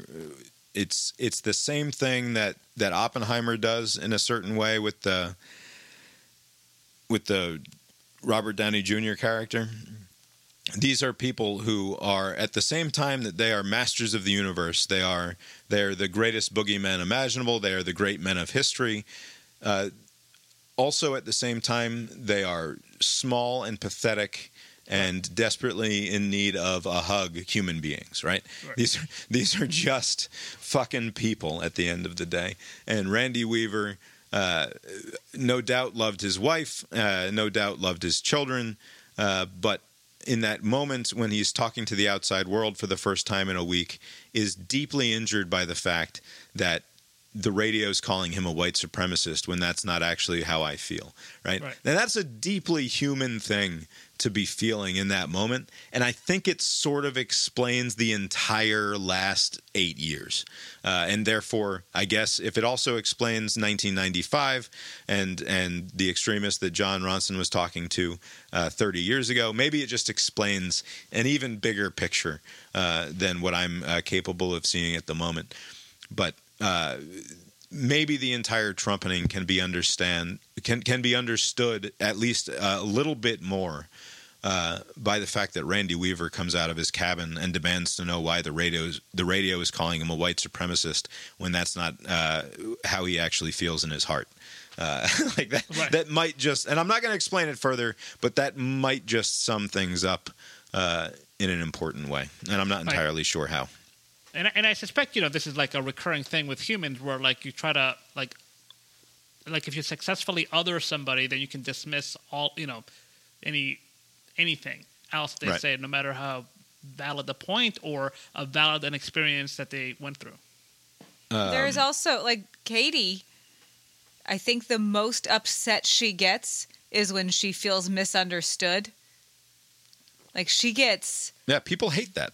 She hates it when she's been mischaracterized or misunderstood. Like, it bothers her as much as anything. It's funny. And we live in a time now, in the information and internet age, the social media age, when everyone believes that they fully understand their enemies completely and don't need to hear anything else from them, and simply talk amongst themselves and say, no, we have this all figured out. We don't even need to hear from you. There's nothing that you can say in your defense, and anything that you say in your defense is just digging your own hole deeper. And that is the sort of artifice and the pretending to seriousness that drives me crazy. Right, but there is an upside to not having to think about the other view. You can just be like, fuck those people. Unrelated. There was an article in the New York Times opinion section this weekend, or maybe it was the business section, actually. It said, we're all water bottle freaks. Americans are drinking more water. How best to contain it? That's the burning question. I believe I've expressed on the show before, you have, but maybe sure. not. my intuition, this feeling that I had that everyone has these fucking flasks, these Nalgene's and the Camelbacks and the what are the other brands that are out there? There's the Yeti brand, which is very popular with the bougie set. And then there's all of the different Starbucks ones that people have. Very nice, fancy water bottles that people have, certainly. Or the very basic jug of water that those gym bros No, have. people don't have that. No. We're talking specifically about the like fucking $35 for a fancy aluminum and steel water flask or plastic or whatever. And my feeling has long been that people have these fucking bottles, but it's not replacing the purchasing of the single-use plastic refillable water bottle. Instead, it's just like this weird other supplement. It's just this thing that we're buying in addition to being incredibly wasteful. And I've said before, I'm certain I've said this on the show before, we should issue every goddamn breathing American. Who is we? The federal government. The federal government. Okay. So on the heels of you talking about government overreach, you're suggesting... Yes, I okay. happily admit this is and acknowledge that this is perhaps my single strongest fascistic stance. This is what the Founding Fathers had in mind. That's right. This sort of they didn't know it. They didn't know it. But if they could come back, they would say yeah. Everyone should be issued a Nalgene or a stainless steel. One of each, I think. I think one plastic and one metal. Sure, perhaps one of each. Perhaps one for hot and one for cold, if that's necessary to people's situation. Okay, so 4. And then there are no more goddamn single-use plastic bottles. We make the fucking rule. We're going to phase them out, just like we're phasing out the plastic grocery bags in various municipalities or states, depending on your situation there. No more. We don't fucking need them because, and this is from the article, sales of single-serving water bottles have been rising steadily too, reaching 11.3 billion gallons in 2022. That's on the heels of $2 billion in reusable water bottles were sold in the United States in 2022, up from around 1.5 billion in 2020. So in just 2 years, the market for that grew by, depending on how you do the math, either 25% or 33%. I can never quite figure out which way they want me to do that math. But it went from 1.5 billion to 2 billion, which is an increase of $500 million in just 2 years. But at the same time that was happening, we sold more fucking Dasani and Aquafina and because of your brother, the fancy square ones. Stop it, people! Stop. We have, and yeah, there's a sort of problem, right? We have fucking 40 of these goddamn flasks upstairs. No. And we might well. I didn't count beforehand. Abe, how many do you have in your house? I have at least one. I use one anyways. I'm sure I've been gifted others. I use 2 right now are my main ones. I have my Nalgene, which replaced the Nalgene that I had for some 15 years, I believe we estimated. He's almost lost it twice. I have almost lost it, but I have not lost it, which is key to having a thing is almost losing it, but not. And then I also have my Yeti, which I use for coffee, generally speaking, although I use my Nalgene for coffee, too. If I had to pick just both. one, I would choose the Nalgene because I can make that work for just about everything. No, you can't for hot. I don't want hot coffee. I'm just drinking cold coffee now. It's totally fine. It's not almost everything. If you can't drink half the beverages. I will pour myself an old-fashioned into my goddamn Nalgene as necessary, whatever it takes. You can do that into your Yeti as well. Fine. If I had to pick, goddammit, I picked the Nalgene. Pick the plastic one. I hear what you're saying. Choice. You'd pick the one made of plastic. The Nalgene lasted me for 15 goddamn years, and I hope the next one does too. It's a fucking scourge. We went to the beach, and everybody had goddamn single-use water bottles. They would pour them into their reusable ones. There was water that flowed for free out of the faucet, and they would still pour the plastic. It was very weird. Is it indicative that we're just drinking more water? Is there like some sort of data point? I'm sure we're drinking more water. So maybe that's why both the disposable ones and the reusable But ones. there's no reason to buy bottled water. It's the same thing as what comes out of the faucet. Except, is there some? There seems to be this prejudice against tap water. Like some of my coworkers say the same thing. I'll refill my water bottle from the tap, but somebody will like, oh, what is that? That's like from the sink. I don't know. So I wonder if that's like they think some it sort tastes of different messaging that the evil water companies the water bottle companies came up with to where like... Yeah, you're referring to the soda companies when you talk about the evil water companies, and that's all they are. They're all owned by PepsiCo or the Coca-Cola company. And yes, it is absolutely a bogus marketing ploy to suggest that there's some greater amount of purity in the Dasani than there is in whatever's coming out of the tap at the IRS office. Right. It's nonsense. Drink... I prefer cold water. I understand that instinct. That's why we keep a Brita in the refrigerator so that I can always have... It's not even filtering anything. I can always have cold water. Old. I replace the filter every few months. Do you? Yes. I assumed it was just like not... No, I replace the filter. Good. But yeah, even that is like, sure, I'll replace the filter, but like it doesn't. I'm not worried about the impurities in the tap water. It's just that the water is going to sit there for maybe half a day before I drink it. So maybe using the filter is better. But like, I do not understand the prejudice against the tap water. Yeah. There's a tiny percentage of people who are poisoned by the lead pipes in this country. It's largely not a problem. They mostly figure that out. Yeah, it's and the safe. water that you're getting isn't coming from the top of some perfect mountain. And even if it was, like it's just tap water somewhere else. Are we living in awful climate times or not? With the weird pollutants in all of the rain and the acid rain and all the rest of it. Like, how do you know that that's even good water? In your some of it's alkanized. In your scheme, that's doomed to fail, because of how people respond to like changing the type of light bulb or like this gas stove. Like all those initiatives have gone through without any issue. I'm sure people will receive your idea the same way. But like, what happens a few generations? Like all the existing bottles now are in circulation, and you just hand me down it to the kids. Like if you phase it out by the end of this decade, let's say, we'll be dead before that. And then by the end of this decade, but like in the future, like I'm gonna do hand-me-downs. I can't buy my own if I was a young kid. I mean, yeah, sure, you can buy your own, but there has to be some sort of limiting principle at work here, right? We can't just have, and I've said before about the single-use plastic bottles. Like, I want to see the actual price of these things reflected in the price at checkout, right? And so I've gotten to the point where, like, I used to buy, when I would go to the grocery store, and I was drinking more soda then anyway, so it's sort of maybe this isn't entirely fair. But you could get a Diet Coke at the grocery store checkout for like $1, right? Like back in the day.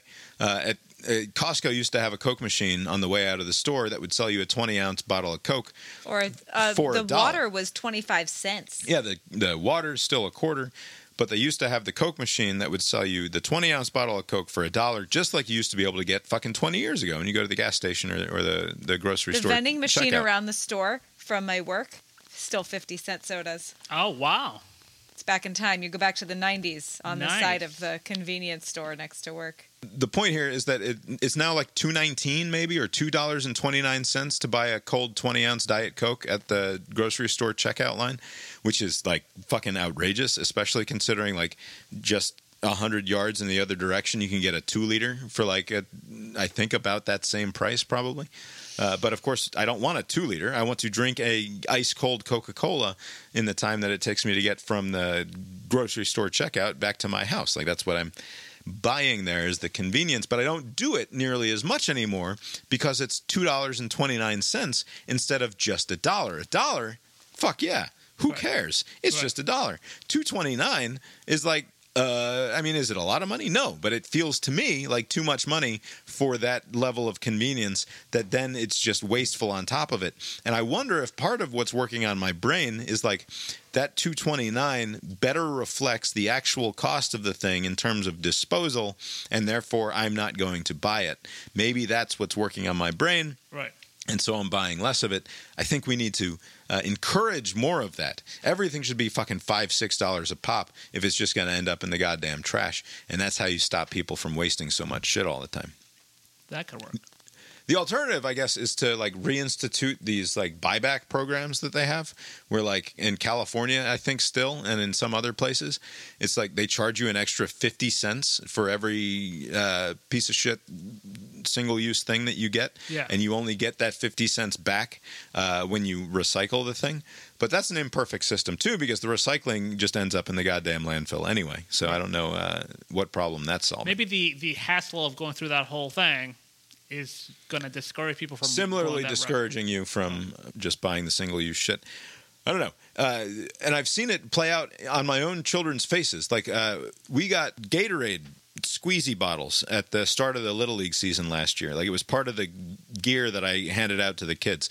They got a uniform baseball cap, they got a uniform shirt, and then also with all of the stuff they were supposed to get a reusable squeezy Gatorade bottle. Like you see the pros have on the side of the field where they got that one water boy whose whole job is to come out and just squirt water into the football players' mouths or what have you. That's actually the type of water bottle I use. So much easier. Right. And so the kids were all excited to get one of those, but I only got 12 and my team had 13 kids on it. So I, of course, as any good father will do, I shorted my own kid. Right. I said... I made sure all the other kids had one, and then my daughter didn't get one because I was like, look, we've got fucking 40 of these things at home anyway, in some form or fashion, and it's going to be fine. She was fucking heartbroken to not get the squeezy Gatorade bottle just like all of her teammates got, and I had to promise her that Daddy was going to go on Amazon and buy a squeezy, even though we already have 40 of the fucking things, not quite exactly the same. I have to buy this one so that she can have one just like her teammates. She's already the only girl on the team. Right. Sure. I understand. But it's like she didn't want it because like what she wanted was to possess the thing, right? And that's how they get you with all these fucking water bottles. Well, and she wanted to be like everybody else. Everybody else got one. Yeah. Sure. And it obviously it was an injustice happening, right? Like everybody else got one and I didn't, and that's not fucking fair. And I fully understand that. But at the same time, the psychology at play there I think also has to do with like that sort of that consumerist instinct that we all sort of have or have had cultivated in us, which is like, I want the thing that exists because it exists, not because it fills a particular need or I'm going to do better in the world by having this thing that I didn't have before, but simply because here is a thing and I want that thing. The same reason that we have subscriptions to half a dozen streaming services that we hardly watch. Right. And to Lori, like what Lori said, also because people just want to be like other people. I think that's why all these people are walking around with these bottles in the first place. Like it's like with the coffee thing. Like I've seen people at work like walk around with coffee in the morning and they're like nursing it still like 2-3 hours later. It's like, come on, you're done with that coffee. But they just see people like it's a thing. Like people walk around with a coffee cup, and I think the water bottle is a similar thing where they see other people do it. They're like, shit, I guess I'll do it too. And here we are. I guess. I think that you can solve a huge portion of this problem simply by having more public facilities that offer refillable water bottles situations. Like you go to Disney, and we were at Disney, and I think I saw one. They really want you to buy the water. They desperately want you to buy the fucking $4 and $4 and a quarter. It's like they're a business. It's Dasani. like they're making money. Like, fuck that.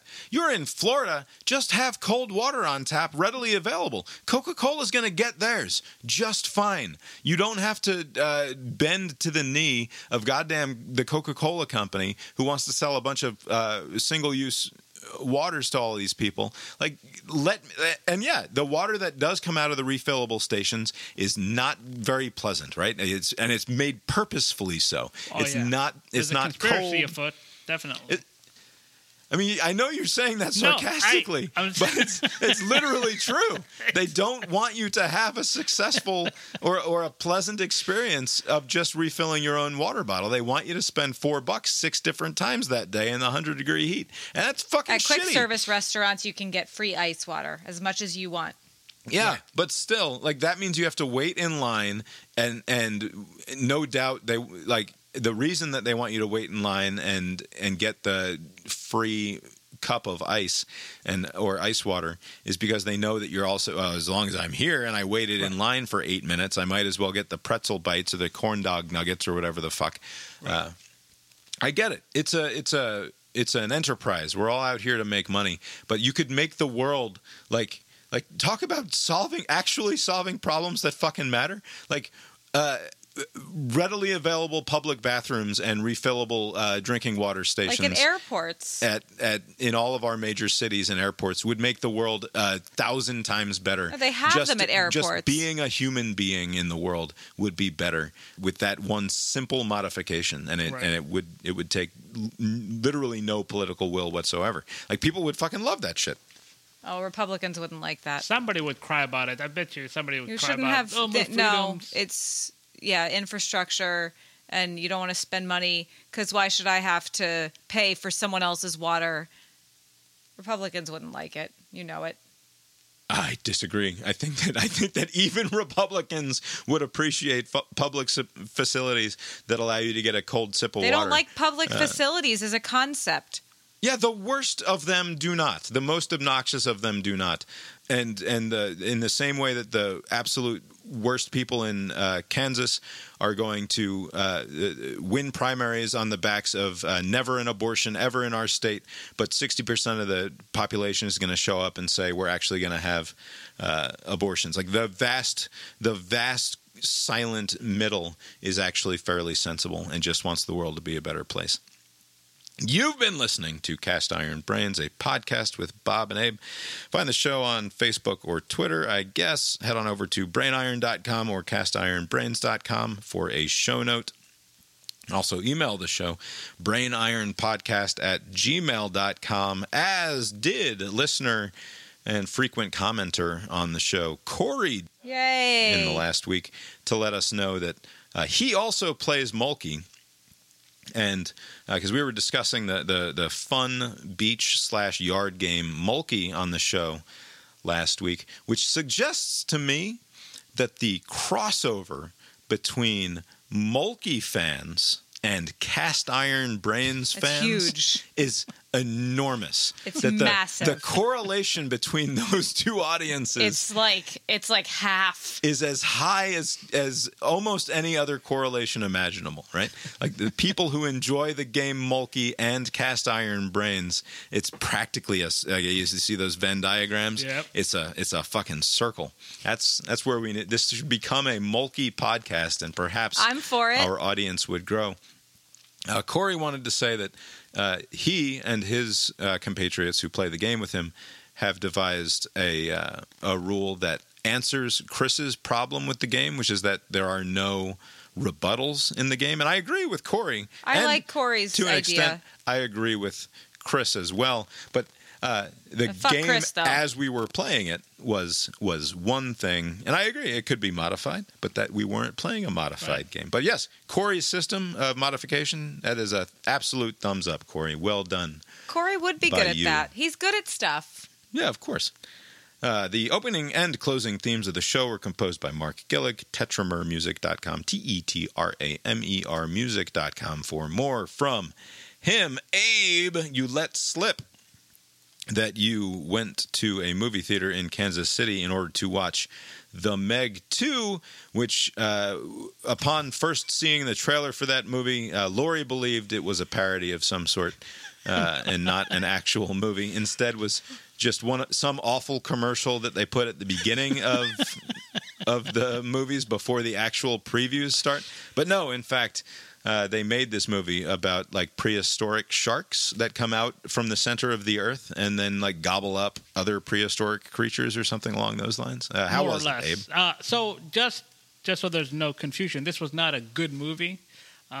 So no surprise there. Not a particularly good movie, but it was entertaining. So I'm now realizing that, I have AMC's subscription for watching movies, and most of the movies that I watch are through that subscription. But on occasion, like an Oppenheimer, in Atlanta, we don't have a big IMAX screen. The only IMAX screen that's any good is with Regal, the other company. So I would pay out of pocket to watch movies on occasion, like I did with the Tom Cruise movie, Mission Whatever, and Oppenheimer, and James Cameron's Avatar 2. Big event movies you would pay a little bit extra for. Sir, tell me, if where you're going with this story is that your AMC A-list pass did not get you into this one, but you had to pay extra for it, my level of respect for you might reach new lows. So the Meg 2 is added to the list of out-of-pocket expense movies. Oh, my God. Because, in my defense, there wasn't a theater, an AMC theater that was... This was at work. We were so close to the office that we just used Uber, so we didn't rent a car for work because our hotel... So I'm not going to get an Uber to watch a movie that's like 20 miles away, wherever in Kansas City. There's a movie theater across the screen... across the street from my hotel room. Like, I'm looking at it, and it's like right there. I can just go downstairs. And you didn't have to walk across the street. Now, though, that's an argument I have no answers for, right? Yes, I could have just not watched the movie, right? That's a solution, right? But you could have rented one in the hotel. So the reason why that I was drawn to it is because, like, I've never heard of B&B Theaters. It's some stupid fucking family chain. And it turned out that theater used to be an Alamo or whatever, which we don't have in Atlanta. And so I was like, let me see what all the hubbub is with the Alamo types. And I could see why they left, because there's only like 3 screens, and one of them is like good, like a good size. And that's where the Meg 2 showed. It's a very nice screen. And I'm just watching this shitty movie with like 10 other people. It wasn't a full theater. So I just went there for the experience. I knew going in. I've seen Meg 1, or the Meg, or whatever the fuck it was called. So I wasn't expecting anything. I will say, though, I know sharks are like supposed to be menacing and whatever, but if you just look at them, they just have a derpy, fucking stupid face. Oh, no, they're very scary. They don't... If they didn't have all that power, you would just laugh at them. No, I wouldn't. I'm scared. So not worth seeing, I'm guessing? Not unless you happen to be stuck on a work trip and there's a theater across the street from you and you're doing nothing else. I would say just wait for the streaming. But I paid like $27. Actually, I got like a popcorn and a drink, which I usually don't do. I think I spent a lot of money there watching a shitty movie. Well, sometimes you got to treat yourself, Abe. On the streaming front, I watched on the plane, one of the planes that I was on, there's a Steph Curry documentary about him coming up on Apple. And I realized, this is obviously not Michael Jordan's fault, but we're like in the golden... So it's what you're telling me is there's a Steph Curry commercial on Apple TV. Yeah, we're in the golden age of sports documentary propaganda. And I'm... it's a good time for it, like right before football starts. Yeah, and the timing is a little weird, but like it was fine. It's just like, I was a scrawny kid. I'm now like less scrawny, and I'm good at basketball. It was fine, but that was what I watched. I took the kids to see Teenage Mutant Ninja Turtles, Mutant Mayhem in the theaters because they had wanted to see it, and I was looking at my little Alamo app, and I realized that with Meg 2 debuting the next day, TMNT was going to be moved permanently out of the Dolby Atmos, the big screen that it's best to see movies in. And once it migrated away from the big screen, I don't think I would have bothered. So I was like, all right, fuck it, let's go. And we went and saw that, and that was a really good time. I actually really enjoyed that movie. I thought that was very well done. And that is despite the fact that I went in expecting to be annoyed because by the previews, it looked like it's like, okay, we're aiming for the kids this time. Right. Like it felt like it was aimed sort of squarely at the children, but it managed to sort of toe the line sort of down the middle where while attitudinally it was very much geared towards the less mature in the audience, the aesthetic of it and certainly the sounds that it made. There's a lot of like old school hip hop and rap from the 90s and mid 90s in that movie on the soundtrack. And then Ice Cube plays the big bad, plays the Superfly guy in an enjoyable fashion. I really enjoyed it. It was very well done. It's by the same guy who made Mitchells versus the Machines, which was an animated movie on Netflix a few years ago.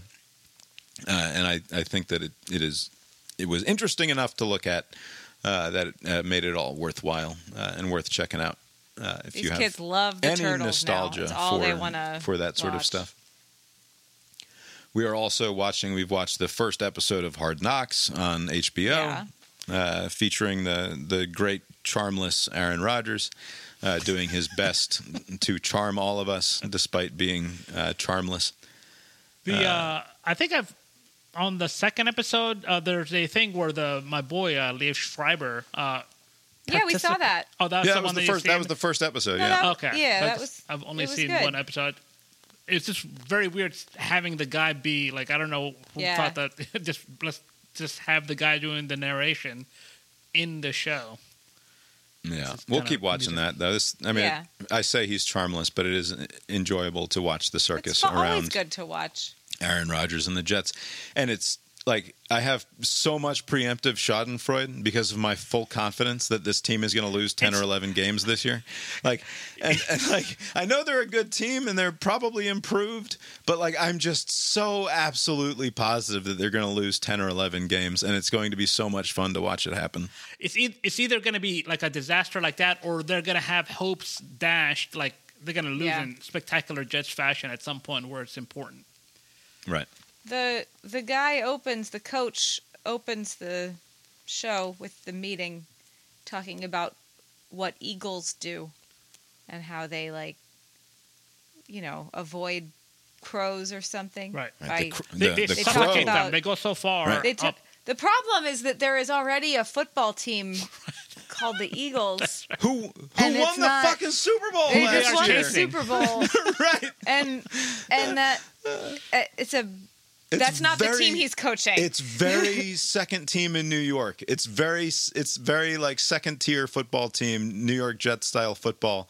To have your coach get up in the front of the room at the start of the year and be like, "Hey, Jets, why don't you behave like this other team's mascot and be more like this other team that won the Super Bowl last year? And that's how we're going to be good." It's like, oh, man, you really don't get it, do you? I wonder if it came through the Eagles football team and it was used in that context and it was too lazy to update it to I don't Jets know. or something.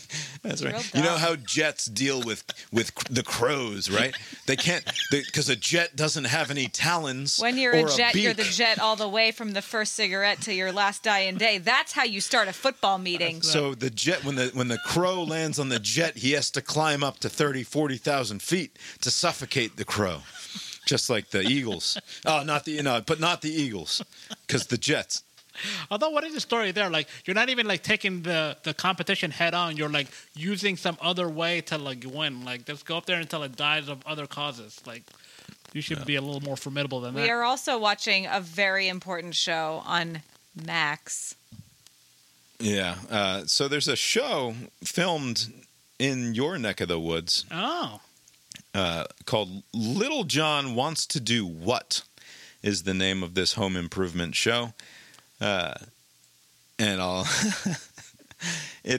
You know exactly what it's about. it's about that. It's about Little John, the great rapper and producer of much mid 2000s The only hip hop. tolerable bar songs, honestly. Friend and frequent collaborator of Ludacris, among other Atlanta hip-hop luminaries. Little John also has a passion for home renovation. Interior design. Exterior design. And is working with some annoying lady who She's fine. also does this sort of work. And they go into rich white people, well, not just white people, but far. they seem to go into People who can afford to redo their houses. who can afford to throw $150,000 at a problem and say, look, our basement kind Lil of Jon sucks. needs to solve it. Let's have Lil Jon reimagine reimagine our space, and then just sort of cut him loose and let him do what he wants to do there. And that's a whole show. They great. do a whole show where Little John goes around suburban Atlanta and finds rich white people who will let him redo their space. And he's always wearing T-shirts that say things like "Yeah." His great. T-shirt often says "What?" I guess he needs that for people to know. Importantly, and this is a great bit. It's for him. This is not meant to be criticism in any way. I fully endorse this bit that this show does. Little John shows up once he's surveyed the place, and then they go back to the design workshop, and then they come back a couple weeks later, and he starts off the conversation by pouring everyone a shot of tequila. He whips it out of nowhere. like he has it in a large pocket or behind his back, and there are 4 shot glasses and a bottle of fancy tequila. And you can tell that this is the only part that the white people aren't in on. Okay. Like they're genuinely surprised that he wants us to do it's 11 in the morning. I guess okay. And then at least with the first and second episodes, it seems like they have more than one because it's edited. Yeah. So it's like shots of tequila, cheers. And then they're like, yeah, everything you're saying sounds great. Right. I trust you so much.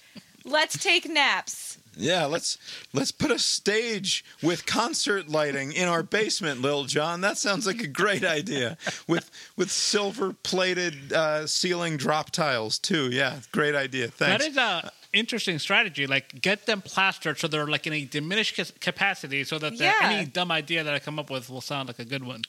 Yeah. No, he has great ideas. This is not...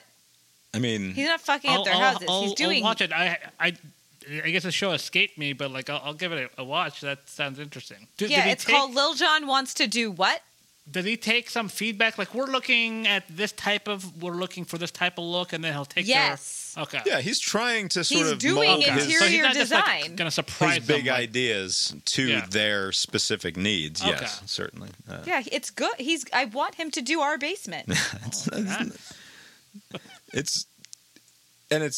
I can't imagine watching it on regular television because of commercials and stuff. But in these 42-minute chunks, it is to me, it's barely tolerable. Yes, okay, I can do this while dicking around on my phone or whatever else is going on. You can't. You have to watch. It's a very visual show. So this is one of those shows that's actually on television on some.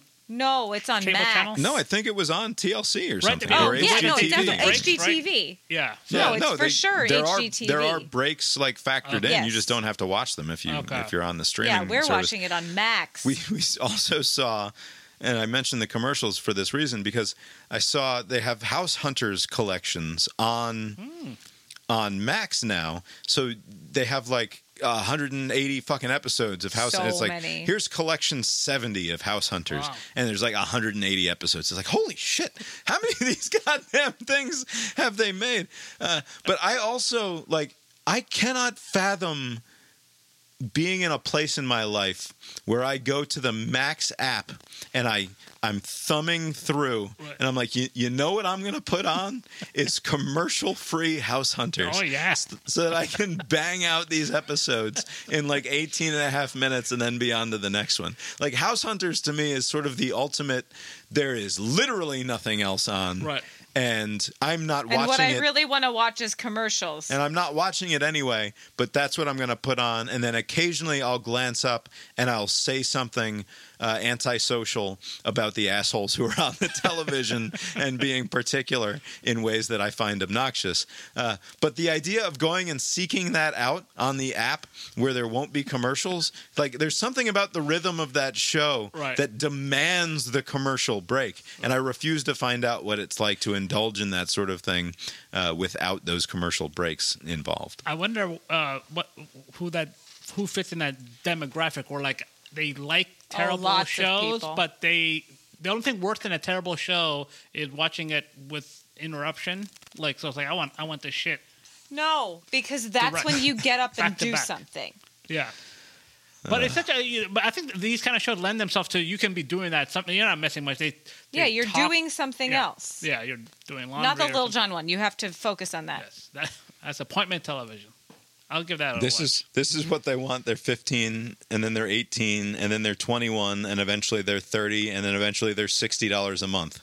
This is why so that they can deliver you some of their Alexandria-sized library of House Hunters International from now until the time you draw your final breath. And then they'll continue charging your debit card long after you're dead, as long as there's still money in the account. Abe, have you got anything else for us tonight? Nope.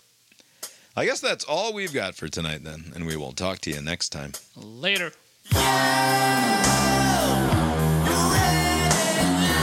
Back when they made comedy, back when everyone wasn't so scared. You could say vagina in a R-rated movie. You know what's weird with that argument is that maybe not on theatrical releases, but like streaming services, they still have a lot of just that. I mean, yeah, they're racy. Yeah, they're not pulling any punches there. Maybe with like. Are any of them any good though? Well, if you want to talk about what I've been watching, then sure. No. I walked by Lori on her treadmill, and there's some pretty racy shit going on the. I was watching Insecure from HBO. There was fucking but happening. it was on Netflix. Yeah, what's that about? Just to get more I don't know. eyeballs? What's dumb is Let's subscribe I didn't to both, watch though, it the forever. whole time We it should was on subscribe HBO. to both forever. Shut the fuck up. I was in a shitty mood all day because of a talk I had with my husband this morning. Oh. I'm choking because it was a talk. The talk was me saying, boy, Disney I didn't Plus want to talk about it. is raising prices by $3. Maybe we should consider juggling one or two of these that we subscribe to. How about we juggle the MLB And Lori looks app? at me with a face of death and says, how about not? And I'd say, all right, I'll go sit in the other room. And that was the talk, apparently.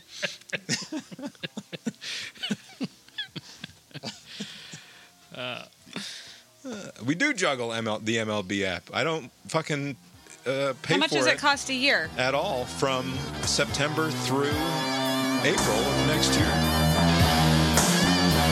I sort of understand, like, Hitler had a specific idea in mind, which is that the Jews and the blacks and the gypsies are bad and they're polluting German blood and we need to get rid of them. Whereas Lenin is more like, look, I've got a political program here and I don't give a fuck. So we're going to kill 50 million people and it's going to be just fine because you won't get in line. So I sort of understand, like you can imagine, there is no better. It's such an absurd maybe thing. if you present it as Hitler was a deranged psycho who had a sickness to him, whereas Lenin was a clear-headed ideologue who had no problem doing genocide despite not being a deranged psycho who had a sickness about him, right? Like somehow there's a rationality to Lenin that makes him more despisable than the Hitler monster who is just, there's something wrong with him. Right, but Why are you talking about this?